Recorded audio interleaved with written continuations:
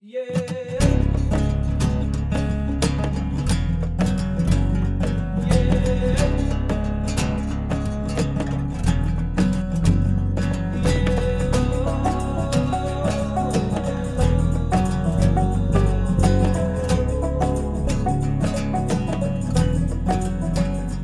are we going to go? What are we going to do?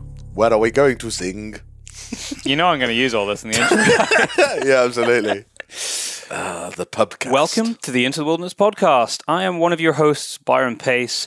The other host who's normally on here is my brother Daryl, but I haven't got back to Scotland, and the crazy time zone difference means that he is not here to record this intro with me, but he will be back on the very next show, which is a brilliant podcast I recorded here, but I'll tell you more about that at the end.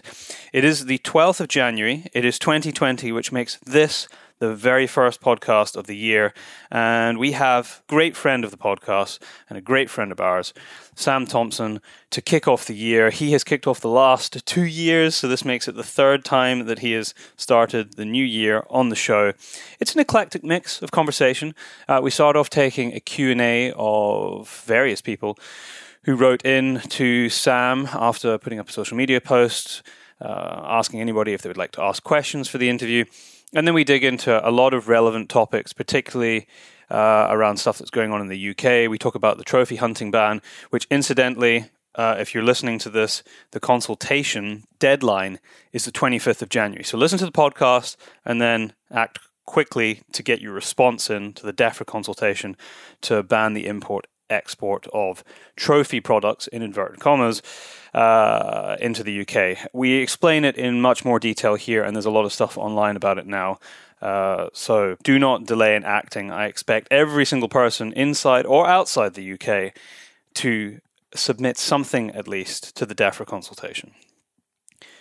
The last few days, I have been in Texas at the Dallas Safari Club convention. We've been having a lot of meetings with the Modern Huntsman team, trying to get stories and pull together the structure of the next volume of Modern Huntsman, which is all going to be focused on Africa.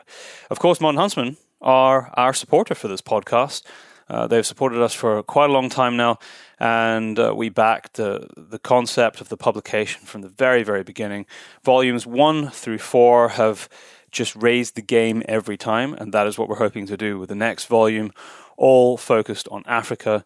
If you haven't seen it, you need to go and check it out. So go to the Modern Huntsman website and have a peruse through volumes 1 to 4 and get your hands on it. Every single person who we put it in their hands over the weekend were blown away with what the team have managed to achieve. And it's a testament to the amount of work that goes in behind the scenes and how much they are helping to change and shift the narrative and have some of these uncomfortable conversations inside and outside the hunting community. It goes both ways. I'm going to keep this intro brief because it's a rather long podcast today. So I'm going to continue by giving a shout out to our Patreons. First of all, thank you very much to every single person who donates to the podcast. It all makes a massive difference. It allows us to reach out and go and do more face-to-face interviews with brilliant minds from around the world, tackling some of the most pertinent and important topics that face us today in the wider world, in the great outdoors. So I'm going to give a call out to our top tier Patreons, which include Richard Stevens, Richard McNeil, James Marchington, Ronnie Speakman of rdcontracting.co.uk, Chris Griffith, John Henry Pete, Tom McRae, the team at South Ayrshire Stalking, and last but by no means least, James Benjamin Normandale, although he is our latest top tier patron. So thank you very much. One more shout out before I mention the winner of the Guess the Sound competition is that the Northern Shooting Show, which is the first show of the UK calendar that we go to, and beyond doubt one of our favourite shows of the year, is happening on Friday the 8th to Saturday the 9th of May 2020. You can go online to the northernshootingshow.co.uk and get your early bird tickets now. There's going to be an area like there was the last couple of years where there's going to be debates and talks. Sort of half of it's inside, half of it's outside. It's a great crowd, an amazing atmosphere. The team who put the show together do a brilliant job, and they really care about how hunting and shooting sports are perceived, and they do a brilliant job of taking that into account in the way that they showcase the event. So Northern Shooting Show, May 8th to the 9th, 2020. Just get yourself down there. Even if it's a bit of a drive, it is absolutely worth it. And lastly, the winner of our Guess the Sound competition, which is always an animal sound of some sort. The first time we put it out, a lot of people got that it was an owl, but not the correct type of owl. So we ran it over to the podcast that was out just before the new year, and we had a couple of correct entries. So the sound that you heard was a barn owl, a British barn owl. And the correct answer came from an American, Alex W. I don't actually know his surname. The Instagram handle is I think it's short for Captain _Alex, CAPN _Alex. So congratulations, Alex. You got the answer correct. If you want to reach out to us, we will get a volume 4 of Modern Huntsman out to you. Of course, we want to start 2020 the way we mean to go on. So we're going to give everybody a chance to win another copy of Modern Huntsman, which we now do on every show. It'll be the latest copy, volume 4. And all we're going to do on this one, don't worry, the animal sound is going to come back on the next show. But I figured that since it is the start of the year, I would love to hear from you as to your hopes for this year with regard to wildlife conservation. So if you want to email in the show, that is great. podcast@paceproductionsuk.com. I will also put up a post on social media, on Instagram and on Facebook, and you're welcome to comment underneath that, or you can direct message us on each platform if you'd rather it not be public. And I'll have a read through those, and yeah, I think we'll probably have a discussion with my brother, and we will pick somebody out of the list who has told us what their hopes for conservation is in the next year. We will read it out, and you will win a copy of Modern Huntsman Volume 4. So without any further delay, we're going to get right into the podcast with Sam Thompson. Sam Thompson, welcome back to the Into the Wilderness podcast as he takes a slug of his beer. Yes, we are sat in Sam's house in Inverness. I think this is my third beer. I've lost track. But he did cook a rather marvellous meal for me. And we also have chocolate and the rest of the keg of beer. So I think we're in a pretty good place to start the podcast. I agree. I think I'm pleased this is now my third appearance. Yes, on the and podcast. now, if I get this right, you were the first podcast in 2018 of the year, the first podcast in 2019 of the year. Was it really? And if I get the timing right, you will be the first podcast of 2020. Always winning. You know what that means? It means that just this is now the routine. So Yeah. every year you're going to have to be the first January podcast. It's of the really year. nice as well because it's like now you're really international and you go all over the world doing cool stuff. It's quite nice that we get like a little catch up. Yeah. Where you come back and I speak haven't to seen you for a boring while, old to be mate. fair. No, exactly.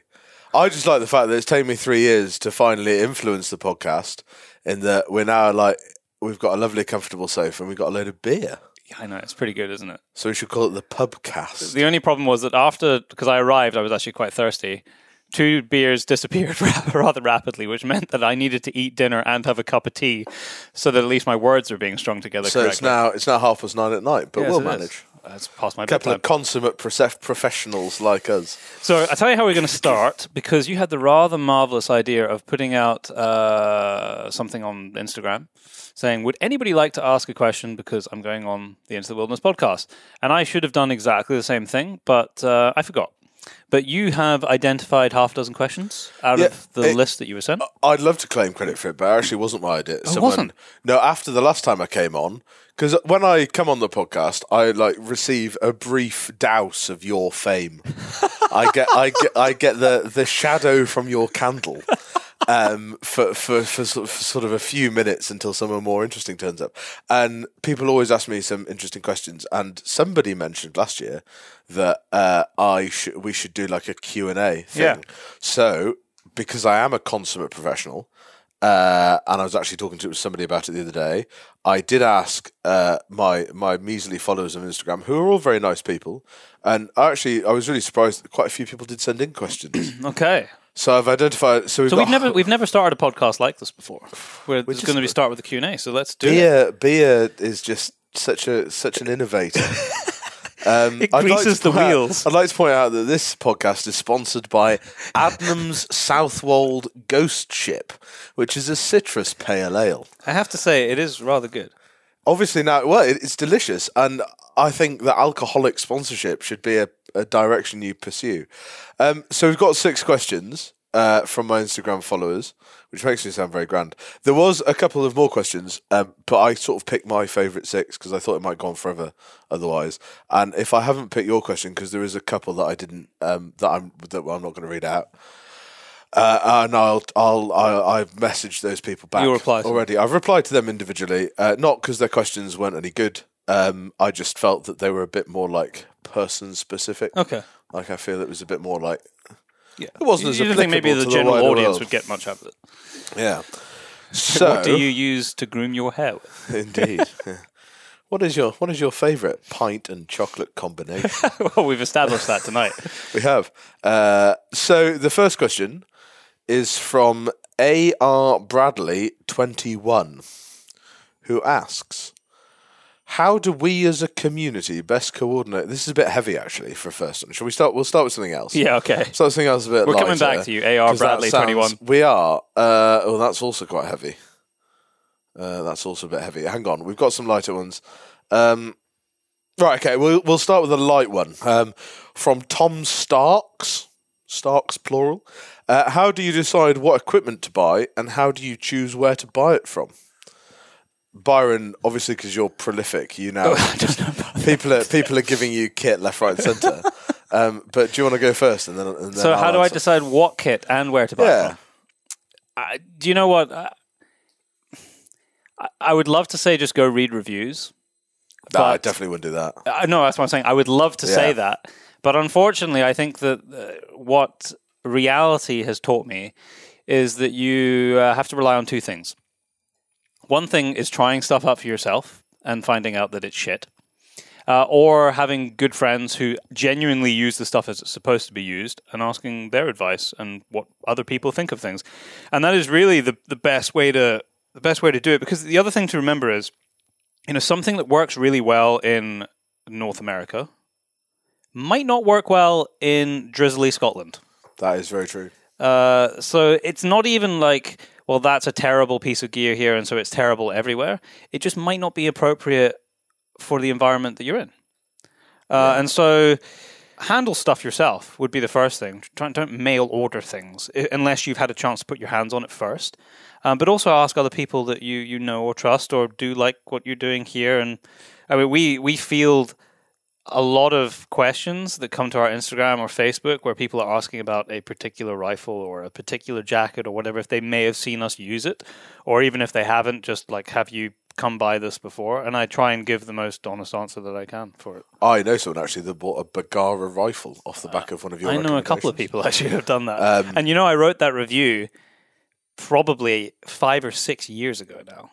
Yeah, I think for me to weigh in, I would kind of agree with Byron that reviews in the printed press or online, everybody's very aware of people being sponsored and people being gifted equipment, and I'm the first to admit that I, as menial as I am and as small my following is, have been given stuff before, and I think it is really difficult to give. I think a big problem with reviews, and also people just saying that they like kit generally, whether they're professionals doing a review or just people that are using stuff, there can be like a really awkward. I had this with a pair of boots a couple of seasons ago where a mate of mine asked me what I thought of them, and I'd just done a season and they'd been really good, and they're really comfy. I was really happy with them, so I was like, yeah, they're worth a shot. Blah blah blah. Boots are like a proper stickler as well, because I think good boots can work for some people and maybe don't work for others. And some people are really. I think I'm quite hard on footwear.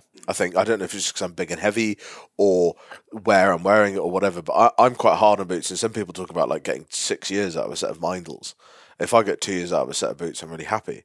But you say to someone, oh yeah, absolutely, I really like that, and then actually 3 months later, the things, the boots were one of the boots was leaking, and suddenly you're like, oh God, someone's gone and spent 250 quid on a set of boots on my recommendation. So I think it's really hard. I think you're right in that you trust trust people that you know is always a good thing. Definitely with stuff like rifles and scopes and optics, I think handling them is a really Makes big a big difference. difference. Yeah, absolutely. I really like binoculars, but I actually find they hurt my eyes after a while. I don't really know why. Oh, really? But yeah, I get this. Like, I just, if I'm like in grey light, if I'm looking through Leicas for a long time, I'll start to like get eye strain, whereas I don't with others, and that's a really weird. I wonder if that's the light spectrum it lets through, I don't because they've know. got quite a reddy orange coating on them, so they're reflecting that back.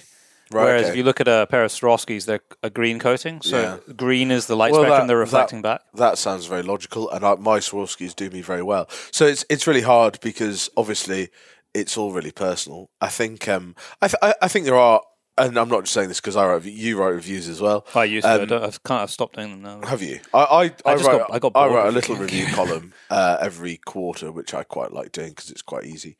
That's obviously not why I like doing it. I like doing it because it challenges me. I love the industry. No, yeah, it's definitely not because I'm mercenary and I like earning money every now and then. But yeah, I would say that there is definitely reviews. Reviews can be really useful, and I think it's always good. I would say that especially if you know people that are using kit a lot, no matter what they're doing, it's always worth listening to them.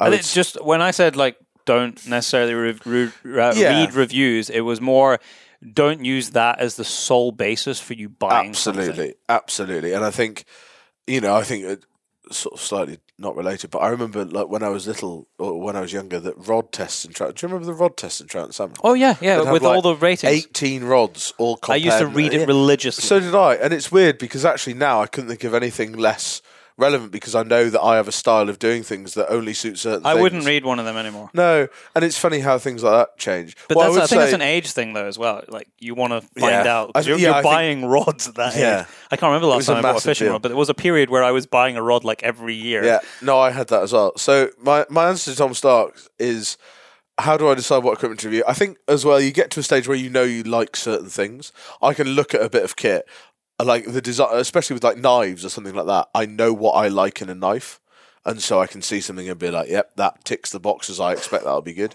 But what I would say about the second part of your question, I think, is actually more interesting. Oh, where to buy? Which is where to buy stuff, because so I buy virtually anything to do with rifles or reloading equipment because I really reload a lot of ammunition. I use Callum Ferguson at Precision Rifle Services for everything. He built my main rifle as well, and he's I will go to him no matter what because the level of service, as indeed do a lot of people in this part of the world. Absolutely, and there's a lot of people that swear by him, and I think that's really important. That if you can find someone that you get on with and that speaks your language and you get on with, I think that goes a long way. And if the service is good, then I think that's good. And I would always say as well that some of the larger chains are perhaps not. The advice you'll get in big shops, I think, can quite often be quite questionable. There's very few gun shops I'll listen to because I always question, and it's maybe me being cynical, but I just think that you need to, people that work in shops want to sell kit. And they got to shift the kit that they're holding.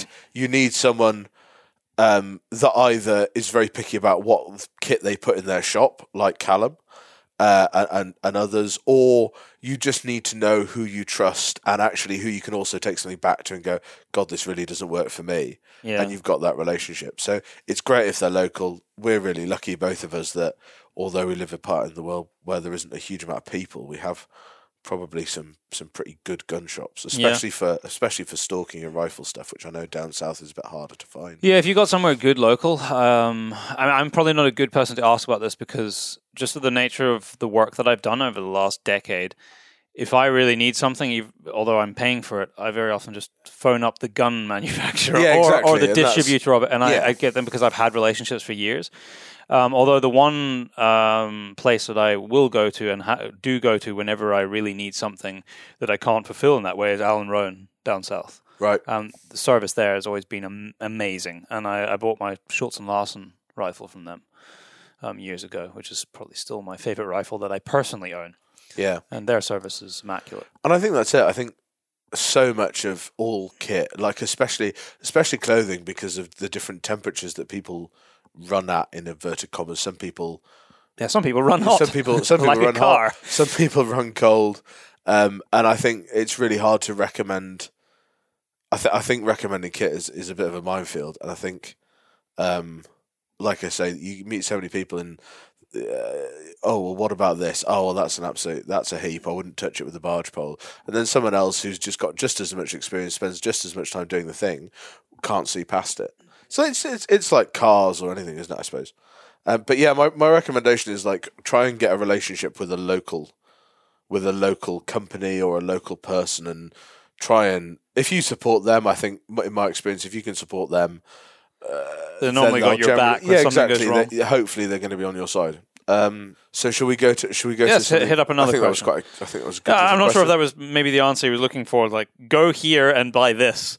But no, you can't do that. Other than like I say, I have no problem. The two shops that I deal with the most are Clothing Wise, Finn and Game in the Borders, and Callum for all my rifle stuff and all my optics. Which is in Scotland. So if you don't live in Scotland, you probably need to find somewhere local to you. Or use the internet. Yes. And they both feature on the internet, both of those shops.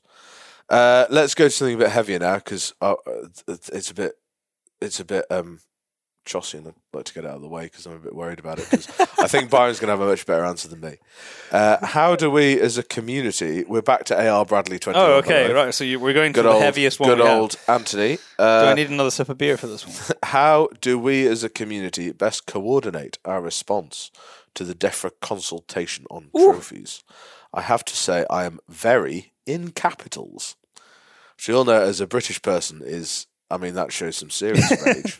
I am very in capitals disappointed by the shooting. Hang on, I want to establish what's in capitals. The very or just the very. It's nicely done because it's not shouty. Yeah, like it's just strong emphasis put on the fact that he is very disappointed by the shooting organisation's performance to date, particularly post the general licenses fiasco. Do you want to go first? You went first last time. I could go first. Yeah, well, I would. Well, I'm going to say this. So he's been very disappointed by the response from the community, and by which he means the organisations who are supposed to speak for the community. And I think that it is without a shadow of a doubt, because we mentioned it on the last podcast, the response to this particular consultation that he mentions, the import/export trophy hunting ban, we can dig into a little bit more about what it means, has been frankly shite from the hunting community. I don't think it's been shite. I don't think there's been... Oh, well, it's shite because it's been non-existent. Yeah. Meanwhile, the papers and all of the organisations and people who are trying to push this through have been very vocal and have been in the papers every single week, and we have completely failed to address the situation at all. I think, again, without treading old ground, which is always, I think it's worrying that we sort of invariably do, but we talked about this on the last podcast, that how our organisations work, and I'm not, and it's embarrassing because it does affect me, and I should know a lot about it. But I'm not as up to speed as I should be on this potential ban. It's come in the stalking season, which is always a bit of a nightmare for anything. Because everyone's busy. Yeah, and I also didn't have any signal, so the Parliament could burn, and I probably wouldn't notice. Who's bringing in rural broadband in the next election? That's what you need to... Nobody to where I was this season. I can tell you that, but I think a road would be a good start. I think it's that thing that, again, we're in that situation where I don't know whether it's about coordinating our responses, Anthony, or whether it's about us lobbying the organisations to do more, or us taking it into our own hands and doing more. What is, it's the same every time things seem to come up, is that we are this reactionary force, and we maybe shouldn't be, and we should be this objective, proactive force, which we don't seem to be. And I think we're probably getting better at it in some ways, and we're getting worse in other ways. But it's a big old fish to fry, isn't it? It is, and I think that this particular topic has been very difficult in that basically no one wants to tackle it because it's so broad sweeping. It's dealing with species and countries that are very far removed from where we are here, and so I think the initial reaction when something comes out like this, and when it first came out, the discussion from Zach Goldsmith was, and the species that he highlighted was elephants and lions. And the classic notion of what trophy hunting is, it's forgivable to some extent that organizations and people here in the UK where those species don't live could kind of brush it off and say, well, yeah, it doesn't really affect us. We have our own battles to fight, right? But the problem is that the implications of what they're suggesting, and in fact the detail of what the consultation currently, the detail within the consultation now, is much further reaching than that. Because if we accept that what they're trying to portray, which is that the notion of trophy hunting, which in its broadest terms is the keeping of a byproduct of an animal that you have hunted as a memento, as a trophy, then where does that line get drawn? If you excuse the pun, is it quite literally a lion's skin and skull, elephant tusks, or is it just the antlers of a red deer attached to its skull, of which we export, it seems to be probably half, give or take, of all the red deer stags that we shoot in this country? Yeah. And the detail of the consultation is such, or what's open right now, is that potentially, could be considered. It seems very unlikely to me. I think that some of the common sense will prevail, and if it does indeed go through, it very much depends on which government come in after the 12th of December, there may be some restrictions on the imports of certain animals, possibly from Appendix 1 and 2, CITES Appendix 1 and 2. It seems incredibly unlikely to me that it would be the export of, roe deer or fallow or red deer or whatever, particularly red deer, where we're sitting here in Scotland in the kind of heart of red deer country. But that doesn't change the fact that it's still possible. And it concerns me that we as a community and in terms of the organizations are not more concerned about the implications of this. Yeah, I think so. I mean, I've had a few conversations around it since I've come back from the wilds, so to speak, at the end of I was on a 3-month contract in the middle of nowhere with no signal this year. And I think I think the main reason that people are aware, the Field Sports channel put up quite a comprehensive piece about it, and I saw a few things on social media about it. But the conversation within professional stalking circles that I occupy, inhabit, I don't know what you'd say, talk to, it's not nobody's particularly aware of it. Just interestingly, while you were talking just then, I Googled the trophy hunting Oxford English Dictionary definition, which is the activity of hunting and killing an animal in order to display part or all of their bodies as trophies. So that is, I mean, that's like you say, that's a set of antlers, it's a skin, it's any body part. Yeah. So, but what's more interesting than that to me is that when you Google that, what comes up is the poll to ban it on the Parliament website. That's the top result. DEFRA. When you on researchbriefings.files.parliament.uk. Okay. That's the top result, a PDF about it. When you put in for the definition, there's then an independent article banning trophy hunting won't protect animals, scientists warn. That was on the BBC, wasn't it? Yeah. There's then one on the Times, there's then another one in the Guardian, and I just think it is telling, as you mentioned. Oh, there's Mark Avery popping up, and the BBC and the Telegraph. It is quite telling that we can't get a single on the top page. Yeah, none of our shooting organisations are there, none of our hunting organisations. And I think it quite simply is, honestly, that I don't think they want to tackle it, because I think it's perhaps not. I think it's definitely not. Otherwise, they'd have tackled it, wouldn't they? It's difficult. It's really difficult. Yeah, it is not an easy discussion to have, and I'm somewhat of the opinion that they possibly don't want to draw the attention to the fact that it's going on. I mean, just accepting, if by the discussion that we've just had, and you've just defined it for us, in terms of the principle, the overlying principle of what a trophy is, and if we're defining that as trophy hunting, whether we agree that we want to change that term so that it more correctly describes the management that goes around it, that's one discussion. But that is the term that we are stuck with at the moment, whether we like it or not. We are doing it here. that might there is an underlying management principle that is not only looking after the good of those herds, if it's red deer and the ecosystems that they live in, or whether it's elephants and other types of antelope in Africa, or pick any species in North America. But that doesn't change the fact that people are keeping body parts, and it would be defined to display, and it would be defined as a trophy.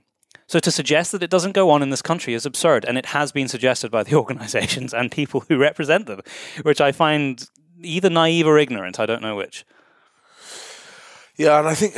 or they just... It's naive, ignorant, or they're just blatantly don't want to be involved in that discussion at all. And I think there's also possibly a part of it that deer stalking is still, while it's...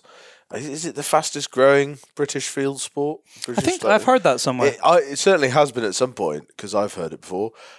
Whether it still is or whether it isn't, it's still a pretty minority affair. And I mean, we in Scotland, I'm just trying to tot up, like from the bigger states that I know. I wonder how many trophies get exported. Well, I've just, and this is absolutely not scientific, but I've been on 3 different estates like in the last 3-4 weeks. Not particularly big estates in terms of the number of stags that they're shooting, but they do have a component that they take stags off. And all of them, it was more than 50% were shot by foreign guests. A lot from Europe, some from the States, and most of those heads were exported. You see, I would say where I was this year, we didn't shoot. We were trying to shoot 60 stags. We didn't. I think we shot 44 stags in total. Yeah. I would say probably if you said 50% of them were shot by foreign guests, that would probably be correct. And if you said that relatively compared to other places that I've worked, relatively low amount of heads taken. But even so, at least 50% of those heads will be exported at the end of the season. So that's at least 10 off that one relatively small estate. Some of the bigger states that cater and market themselves directly, sort of like really focusing on foreign hunters. I mean, I know one estate that's exporting over 100 heads a year, every year without fail. In fact, I know 2 estates that will do that at least. So what is that if it doesn't come underneath the current definition which we have? And I think of trophy. That's exactly what it is. I think what is interesting, sort of philosophically or away from the practical debate of what we should do about it. And the answer to what we should do about it, in my opinion, is you should go onto the DEFRA Responses website, which is really simple to do. And respond to the consultation. And you should respond to the consultation, and you should explain why this affects you and why you think it will affect conservation at large, both abroad and domestic, if you are qualified and feel qualified to do so. But I think what's interesting is, let's say that 50% of our heads are exported, and therefore you could say that the people coming to do the shooting are coming trophy hunting. They're coming to shoot a stag to take the head away as part of the reason to do it. I wonder what percent, because I've got quite a lot of clients that take the head but would definitely still come if they couldn't take the head. And I think that will be an interesting, and the only way we'd ever know that, because otherwise it is just guesswork, is if people couldn't take the antlers. I mean, what they could do, so I know there's an operation that does a lot of really good roebucks in Scotland. A friend of mine used to work for them. They shoot quite a lot of trophy roebucks, and he's got casts made that were made by I guess a taxidermist, but a cast of the antlers and the head. Why? Because as a present to the guide, I think it's mainly Danish, Scandinavian. Okay. But basically, if you like, if Byron, the guest, comes and shoots a gold medal roebuck, obviously he keeps the actual antlers. Yeah. But it's a nice memento for the guide to have a set. Yeah, because he was part of that. Yeah, exactly. So my mate's got probably 2 or 3 of these cast heads in his living room, which you could not see. That's a really interesting thing. You could not say, like, antlers, I know antlers, and you go and look at them, and unless you were really looking, you would not tell the difference categorically. So I think this brings us to a fascinating point. So let's assume tomorrow, no export allowed. Mm-hmm.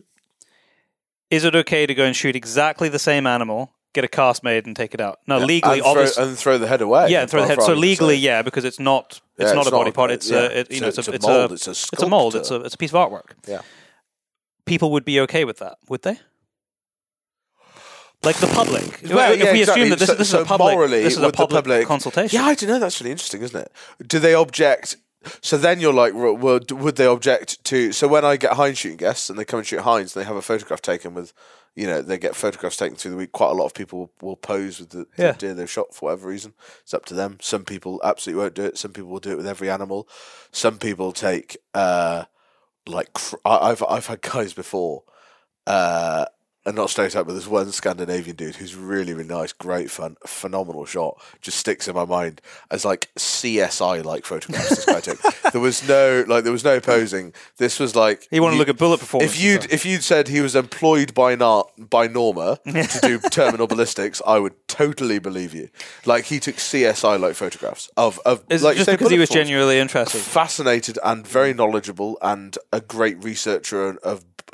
I appreciate that. Absolutely, he really cared about doing a good job, and his shooting stood up to it, and he was a pleasure to have on the hill. But yeah, you'd look at his if he got stopped at an airport with that camera, and they went through the memory card, and he couldn't explain himself, he'd look pretty weird, I would suggest. So is the person that comes and they come and shoot hind, which is by and large not trophy hunting, I would say to most people, because there's no antlers. There's no tangible, unless you took the skin, which nobody really does. No one does. No. There's no, excuse me, that's the beer. This is the punishment of being an artiste such as we are. Hind stalking, no antlers, nothing tangible to take away, very reasonably priced, very accessible to most people, you don't have to be a Texan dentist worth £1 million. I don't know what you're referring to. Anyone can do it. But if they take that photograph, which a lot of people do, is that trophy hunting then? Because they take the photograph. I mean, not by your definition. Not by the Oxford dictionary. Because it actually has to be a product. Yeah, of that. But then, like you say, is the mould. And then this is weird because there's this whole thing. I was in IKEA recently for the first time ever, looking at beds. Am I not sitting in an IKEA chair right now? You are sitting in an IKEA chair, but that isn't mine. So we were in IKEA, and they had these like weird. I don't know if you've ever seen them, like a jigsaw puzzle, 3D plywood sculpture. I'm not selling this very well, but like a plywood sculpture that looked like a small red deer head. Made out of wood? I've got one. Have you? Yeah, it's like those old dinosaur models that used to like pop the... Yeah, that's exactly what it is. I have I don't know what it is. It's definitely not a red deer, but it's a deer with antlers. You're so trendy, Byron. My brother gave it to me for my Christmas like years ago. Well, there you go. But anyway, so then so this is what kind of gets me, because that is, and it was on a shield, because I noticed it and I was like, built into a shield. Yeah. That is 100%, like that is your atypical wooden... It's a trophy mount out of wood. Yeah. Yeah. And that's of being something bought you've had by, no connection I expect, because IKEA being bought by like millions of people. Yeah. And I can pretty much guarantee most of those people wouldn't be like, I like that because it's to do with hunting and deer. No. So I think it's why it's such a strange thing to try and ban, because you're not banning the action, you're banning... This is something that I was... it's just weird to me, but then... I explained this I think I mentioned it in the podcast 2 weeks ago, but I also wrote about it in... man could die of thirst. He is at the keg. It was my kind of closing statement in an article I wrote for Sporting Rifle last month, I think, was that, just to make it clear, whether this goes through or not, they are not suggesting the banning of hunting in those countries that those animals are in, and they are not suggesting, if it was to be to the full extent of the consultation, which, as I've already said, seems unlikely. They're not saying that. No, it's okay. My beer is good for now. They are not saying that no one will be able to hunt red deer here. It is just that you won't be able to export those lions products in South Africa. Yeah, it's just exactly. It's just that you won't be able to import or export those products. So this goes back to your point: is would people still go and hunt? And my challenge in the final paragraph of that article was that if we really believe what we talk about frequently, within the hunting community about hunting being a massive part of conservation, is that we should still go and do it. If the ban gets implemented tomorrow, we still need to go and do it. I don't think people won't come and shoot stags. I'm just trying to think. No, I agree with that, but I think that they might not go on and a shoot spectrum lions. of on a spectrum of how much it costs. I think there are quite a number of people who wouldn't do it if they couldn't bring something back. I tell you what, I bet there's a lot of people that would suddenly not care how big whatever they shoot is. Yeah, you could be right. Yeah, I think there's a lot of people that and not that there's a lot of people. That's not fair. Out of 45 stags that were shot this year where I was, there was maybe 2 instances of people asking to shoot decent, decent animals, as I would say, as in not potentially the ideal cull animal, but an animal that is a better trophy. Which is not the way we do things in Scotland, and it's an awkward conversation to have because international hunters have international ideas, and in Scotland we're funny buggers. That I think it's something we don't talk about enough in Scotland. Actually, is how amazing that culture is. Especially within traditional estates. Yeah, absolutely. And people talk about. And we both listen and speak to and deal with a lot of the American media around hunting. And a lot of it is excellent, and they are rightly proud of the American model of conservation, which works very well for them and everything else. But I do think there is and I've got a very funny story actually, which is too long, and I won't tell it properly to recall here, but of a friend of mine's father going whitetail deer hunting and sitting in a lodge in America somewhere, explaining to people how it works in Scotland, and these guys just and these guys who are knowledgeable hunters and have done a lot of it just couldn't get their head around the fact that it is better to shoot worse animals, and it's a sort of very British thing in that we have this. There is the most pride in taking the worst thing. There are the sort of the greater good of it is the basis of our system, and I think it's fascinating how that's evolved, and I do think it works well, and I think the proof of the pudding is in the number of fantastic stags you see wandering around, and that's a big old conversation for another day, I suppose. But I think in the most part, certainly the majority of British guests that I get, and the majority of international guests. Especially who are there, either the guys I put international guests down into 2 categories. There's either people that come every year because they absolutely adore it. A lot of them weirdly don't really do any deer hunting where they're from. I quite often find that the guys that come back to Scotland every year, they go stalking in Scotland because it is unique and special. Because they love the tradition, everything that's involved in it, from the tweeds to the ponies to the mountains. They don't want to go and shoot deer. They want to go stalking in Scotland, and they're very different things. As you yourself know, there's plenty of places in the world where you can batter a roe deer. In the south of England, there's plenty of places you can batter a roe deer out of a car window, as there is in Scotland. But those people who could go and do that once a day, every day, for an entire year, come to Scotland to do it our funny way with silly trousers and lots of rain. There is something uniquely special about that. Yeah, I think there is. I hope there is, because otherwise I've been telling people lies for years to get them here. But the other category of international guests is the category... sorry, it's not the category. The people that come here maybe not as a once-in-a-lifetime experience, but as a unique experience, as a hunting tourist who quite often has been and hunted all over the world, in lots of different places for lots of different animals. And I find those people often fascinating to speak to, and they've often got some great stories and great insight into how things work. But very rarely on proper explanation of how we do what we do and why we do it. I would say very rarely do people argue the toss and want to shoot the big royal or the big monarch that's wandering about in front of them. I think people are quite nice like that. When you've got a pride in as a stalker, when you've got a pride in the deer that are on your hill and the deer that you produce in inverted commas, I think most people respect that rather than want to try to overrule it, which is quite a long. I'd forgotten we were doing a question and answer thing. We need to go back to the question, because I'm not sure whether we've really answered it or not. Probably not, but that would just be the way we do things, isn't it, really? So how do we as a community best coordinate our response to DEFRA consultation on trophies? Right. Okay. So I think we did in terms of everybody respond. Yes. Don't rely on the organisations to do this for you, but yourself. Because even if they were, and I have no doubt they're doing stuff behind the scenes. My issue with what's happened recently is that there's been a lot of damage done to hunting globally, as in the global perception of hunting within the UK in the last 2 months, because we haven't been proactive in countering what has been out there. That's my main issue. Not suggesting there hasn't been stuff going on behind the scenes, because I know there has, but the problem is that nobody knows about it. And that there's been no real public statements from any organizations, which really pisses me off. But in terms of answering that question, go and respond to the consultation. Every single one of you. Because even if the organizations are doing it, it's still one voice. Yeah, okay, it's one voice representing however many people, but it's still only one response on behalf of everybody. That is nowhere near as effective as 200 or 300,000 people writing in, giving, and it doesn't even have to be that in depth.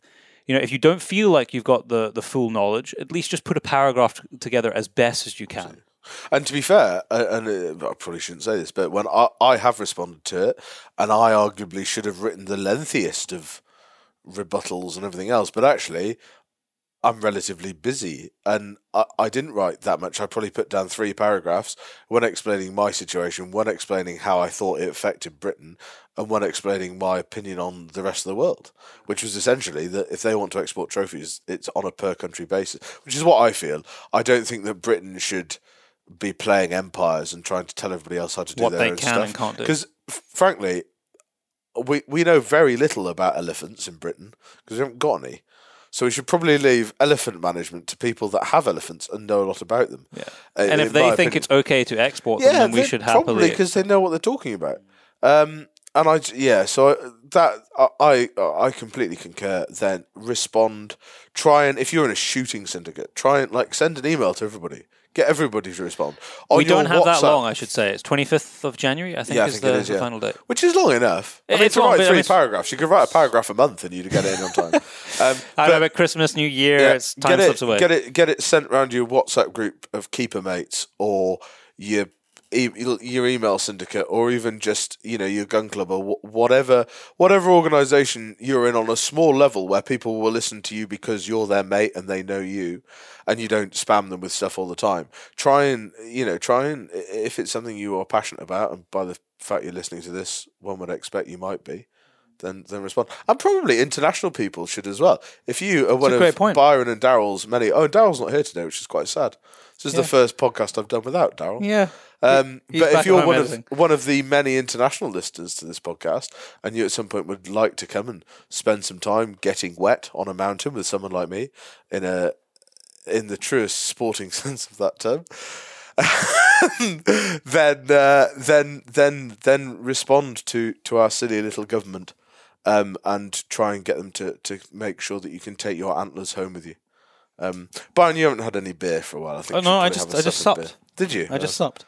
I think very meek supping from Byron. I think I think that's a fair response to that.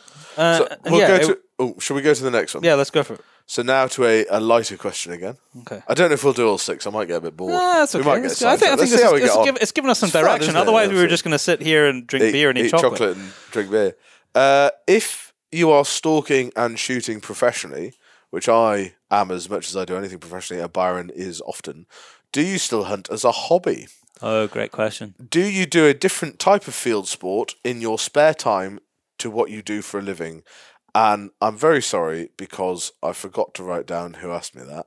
Oh, dear. So that is a genuinely great question. Yeah. And I don't know. Shall I go first? Because you've gone first. Yeah, you go for it. That gives you a little minute. And I read this earlier. I'm going to drink a bit of beer. Do I still do it as a hobby? I think the answer is probably no, because I don't think I'm self-employed and I actually don't have any hobbies. I think is the honest answer. I genuinely. You read? I read books about work. I've got a library of books about work. I read the National Geographic every now and then, but that's even then still furry stuff in rainy places. So I don't know if I do it as a hobby. I think there's certain parts of work that I really enjoy, and I still go stalking. I'll still go and stalk deer without being paid for it. I'll quite happily, if I've got mates to take out stalking, I'll do that and not be worried about charging people and things. And I always, even on shitty wet days, just as an example, the first time I went after Heinz myself this year, after a season doing Stags with Guests, that first day that I went out and it was like just me, that was like a little holiday. I really loved doing that, and I've done a fair bit of it now, and I still... it doesn't get to a stage. And I remember having a conversation with someone when I was quite young and I wanted to do this for a living. And there was this thing about not making a hobby into a job.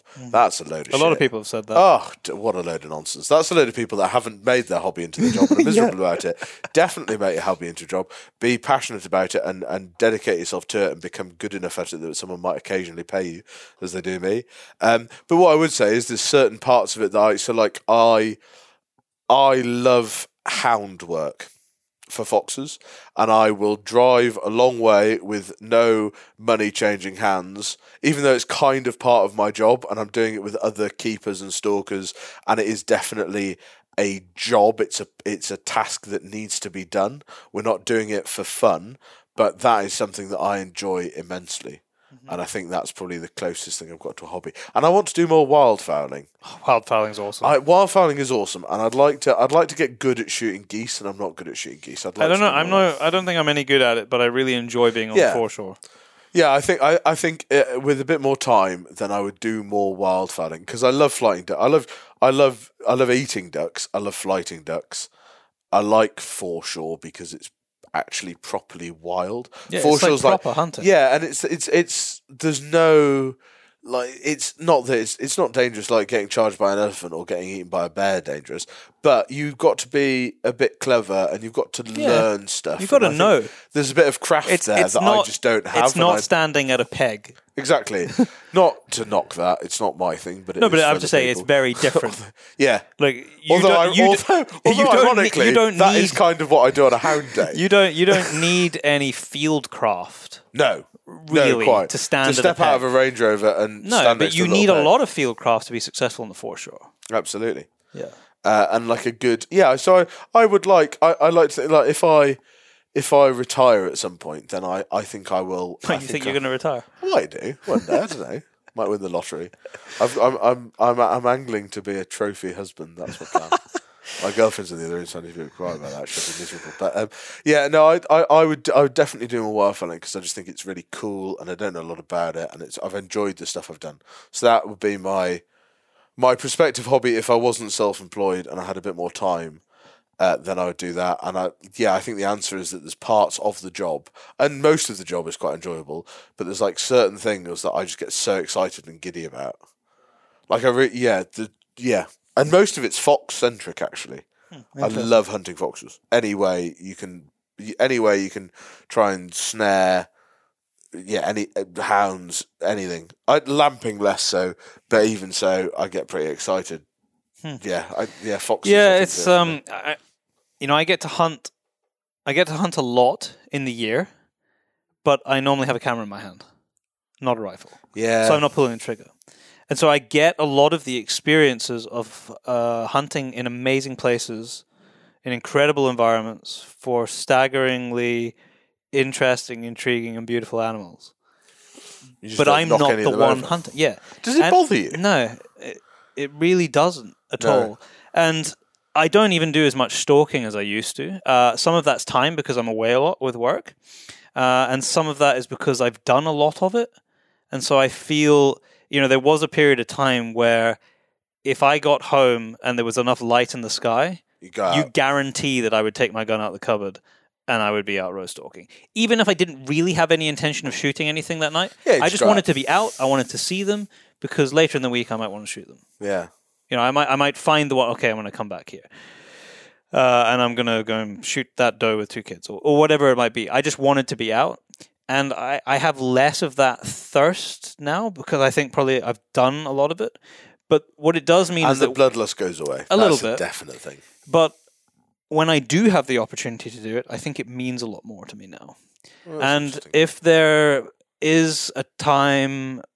If there is something that I do which has become almost purely hobby and not work related, because I do a lot of stalking where there's following, work related to it, is perfectly linked to what you were saying. It's actually wildfowling, which I you took got up for into the that a first couple of time years ago, only last year. Last year. Yeah. Because I remember having a chat with you and you're And giddy it about just it. blew me away. It's like, this has been on my doorstep. Why the hell have I not been doing this since I was a kid? And it was quite simply, I didn't know anybody. Yeah. Like, there was no one in my circle who was doing it, a circle of friends. My dad didn't do it. He didn't know anything about it. And so I didn't have anyone to show me. And it's a show me thing, isn't it? I mean, when I started going to the foreshore, I was going with my friend Eden, and no one showed us. But I was there with my buddy. So, and we were all older, and that's an older, we could work it out. You didn't have to tell I your wouldn't mum. have wanted to rock up there by myself at 17. No. For a start, you've got this burden of there's a lot of things happening quickly, a lot of birds and silhouettes and calls and stuff that you've got to ID. You're like, I don't want to make a mistake because there are rules and regulations for these. That you don't want to shoot something that you can't shoot. The first time I went wildfowling, actually, I'm just remembering this, was a long time ago. And it was with a mate of mine called Will Denniff, who's a good bloke. He's a fencing contractor now in Yorkshire, and he keeps sheep. And we went wildfowling together on Munlochy Basin through the wildfowler scheme they had then, and we got it completely wrong. And I remember my dad dropped us off. Was there to pick us up, and I remember him getting out of the car because we were walking back along like a towpath or something. Yeah, and you could see the road, and neither of us had put our guns in our slips because our guns were so covered in shit, and the barrels were full because I remember I had a semi-auto then, and I remember having to use it as like a walking stick to get myself out of this mud that we got in because we were on the wrong side of the tire. It was like literally, if Basque ever made a film of how not to wildfowl, that would be the script. It didn't go really badly. Nobody died. We didn't shoot anything. We saw some geese, but they were a really long way away. Some other people that knew what they were doing shot them. And then the tide came in and we had to get out of the way, and it was all a bit hairy. And I just remember that was the first time I ever pressure washed a gun. Oh, wow. Yeah, I don't think that's recommended. It was really bad. No, but I've got a Benelli that loves the pressure washing. That was the first time. And that was cool. But I remember I wore a swan dry to do that. Oh, old school. I've still got one. I love my swan dries, but I wouldn't recommend them for very muddy pursuits. No, because you'll never get it out. No. Because all that, it's made of wool, isn't it? Yeah, like compressed wool. Is it shrunk or something? It's like the old boiled wool that mountaineer, boiled wool mittens that mountaineers wear. It's almost like that, isn't it? I had mine. Like a slightly furry texture. I had a draw cord put in mine because I found that they hung off you a little bit, and not a problem for me, mate. I found it a bit drafty, even though it came down to your knees. So I had a draw cord put in. I've got a few of them. So I've got a really old one. Which is it's got a full. It's a long, heavy one with a full zip down the front and a detachable hood, and the advantage to that is that it's got hand warmer pockets. Yeah, of course. But mine doesn't. It's my just preferred one is the old school smock, the lace-up smock, which I've got one of as well, which is great. And makes you look like Robin Hood. What makes me look like Robin Hood? Or Friar Tuck in my case. Friar Tuck did wear one just like that. But then, I would just talking of gear and recommending stuff to people. If you stalk in woodlands, they're probably they're about 120 quid. And they're so quiet. They're so good. They're really quiet. They're relatively waterproof. They're really cozy, warm. They're not very sweaty. You blend in dark woods quite well. They last literally. I've got like a light one. They do like a shirt. I've got one of those that's in the Land Rover at the moment, and that is actually 10 years old now. They will last literally a lifetime. Yeah, it's got tweed patches on the elbows because I wore through the elbows, and my mum had to sew patches on them. But yeah, swan dry is something that I just Kiwi, aren't they? Yeah, they're Kiwi. They're that's where Swazi and everybody got the idea. That's the original smock, I think. Yeah. And they are really cool. But I think they're made in China now, which is a bit sad. Didn't know that. I think it's still a Kiwi company, but I think the new ones are made in China. I'm not really sure. But they do last a long time. I would recommend those. Going back to our earlier question. Buy a swan dry. They come up big, though. The sizes are quite large, which is good for layering and things. Right, Did we fully answer that? I think so. I think we did, didn't we? Yeah. Basically, go wildfowling. That's our advice. Learn wildfowling. Don't be afraid to do Byron what has do what you enjoy as a job. I would say because Yeah. apart from when I'm doing things like I was doing yesterday, which was the books for my accountant, which is nobody enjoys. Most of the time I'm working a lot, but I enjoy it. Yeah. almost all the time. I work all the time. I don't have to work to do the things I enjoy because I work doing the things I enjoy. Yeah, I think if I had like a proper job, like a grown-up job, then you did try. I did it. I couldn't now. I've never even attempted to have a proper job. But I think I would have to earn. Like, I would spend all my time at the job wishing I was doing this, trying to earn money to do this anyway. Exactly. And then I'd have no money because I'd spend it all doing what I want to do. So you'd just be miserable most of the time. It's better to just not have the money in the first place and do the thing you love doing.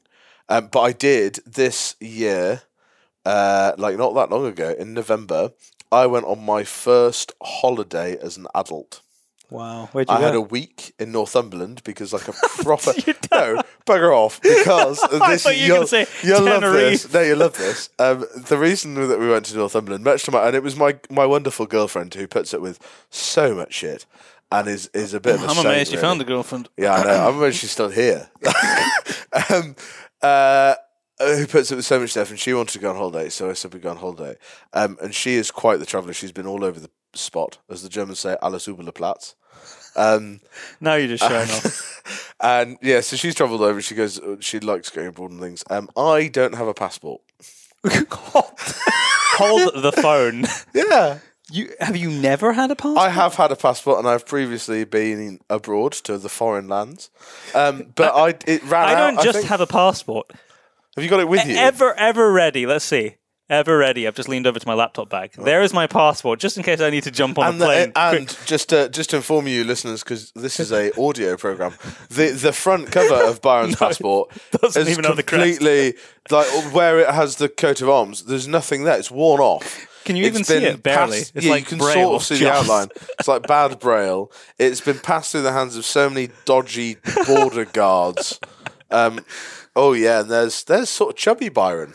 A little bit of chubby Byron there. That pick. When is the? When Byron James. 2014. So I was in oil at that time, I think. And pie shops. Well, the problem is when you work offshore is you're bored and depressed most of the time because all you want to do is be home. And so to get through that, you eat at the all-you-can-eat canteen as much as you can. That makes sense. Anyway, so I didn't have a passport, so I went to Northumberland for a week. And for a week, I didn't really think about work, and I actually had a holiday. This is kind of a lie because, as our mutual friends, the Peaks, will tell you, I sort of went on holiday with them a few years ago, but we went to the Hebrides and we made a fishing film. And if you've were you with them for that? Yeah. I didn't know that. You didn't feature in it? No, I did some film. It was you hit record. I tried to be you, and it didn't work. Which is why they're still making films, and you're not.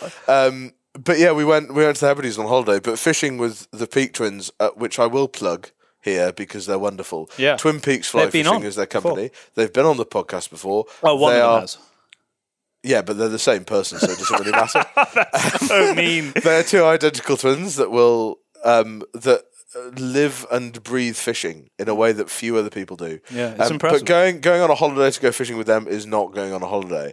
It is like being at a fishing concentration camp where you get up. We were fishing like 14 hours a day that holiday for. Well, they needed to catch fish for the film. 14 days. Yeah, they did catch fish. The only person that caught fish was Will's girlfriend at the time, and it was like her second salmon. Oh. And I think Al caught a fish as well. Anyway, it was a hoot. But that was supposedly a holiday. But you came back needing a holiday. I slept in a Hilux for 10 days because I forgot a tent and a sleeping bag. I'm not a very prepared man. When you say you forgot a tent and a sleeping bag, you mean you didn't listen to them when they said bring a tent and a sleeping bag? Yeah, I think that was probably about right. Yeah. So I slept in a Hilux for 10 days. They slept in tents. We didn't share, and we went fishing a lot when it was really bad conditions those 2 weeks in the Hebrides, which was a bit rubbish. We fished some amazing. Like, I had a great time. We went fishing in some phenomenal places.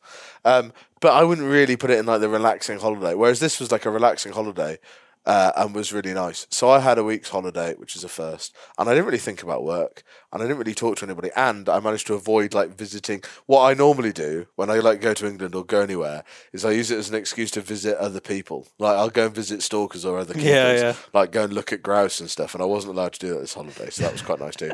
I didn't take didn't take a knife with me, didn't take a Leatherman with me, didn't take a set of binoculars, didn't take a gun, nothing. I went as a tourist, and we touristed about, and Northumberland was closed. Everything was shut, so it was great. So we just like chilled out. Anyway, it was really nice. That was a big sidetrack. Should we do another question? Yes. Do you want a serious question? Well, whatever's next on your list. I'm just also pouring a pint. Sorry, this is Byron's yet the podcast is yet. What are they called? Legions? What are your people called that donate money?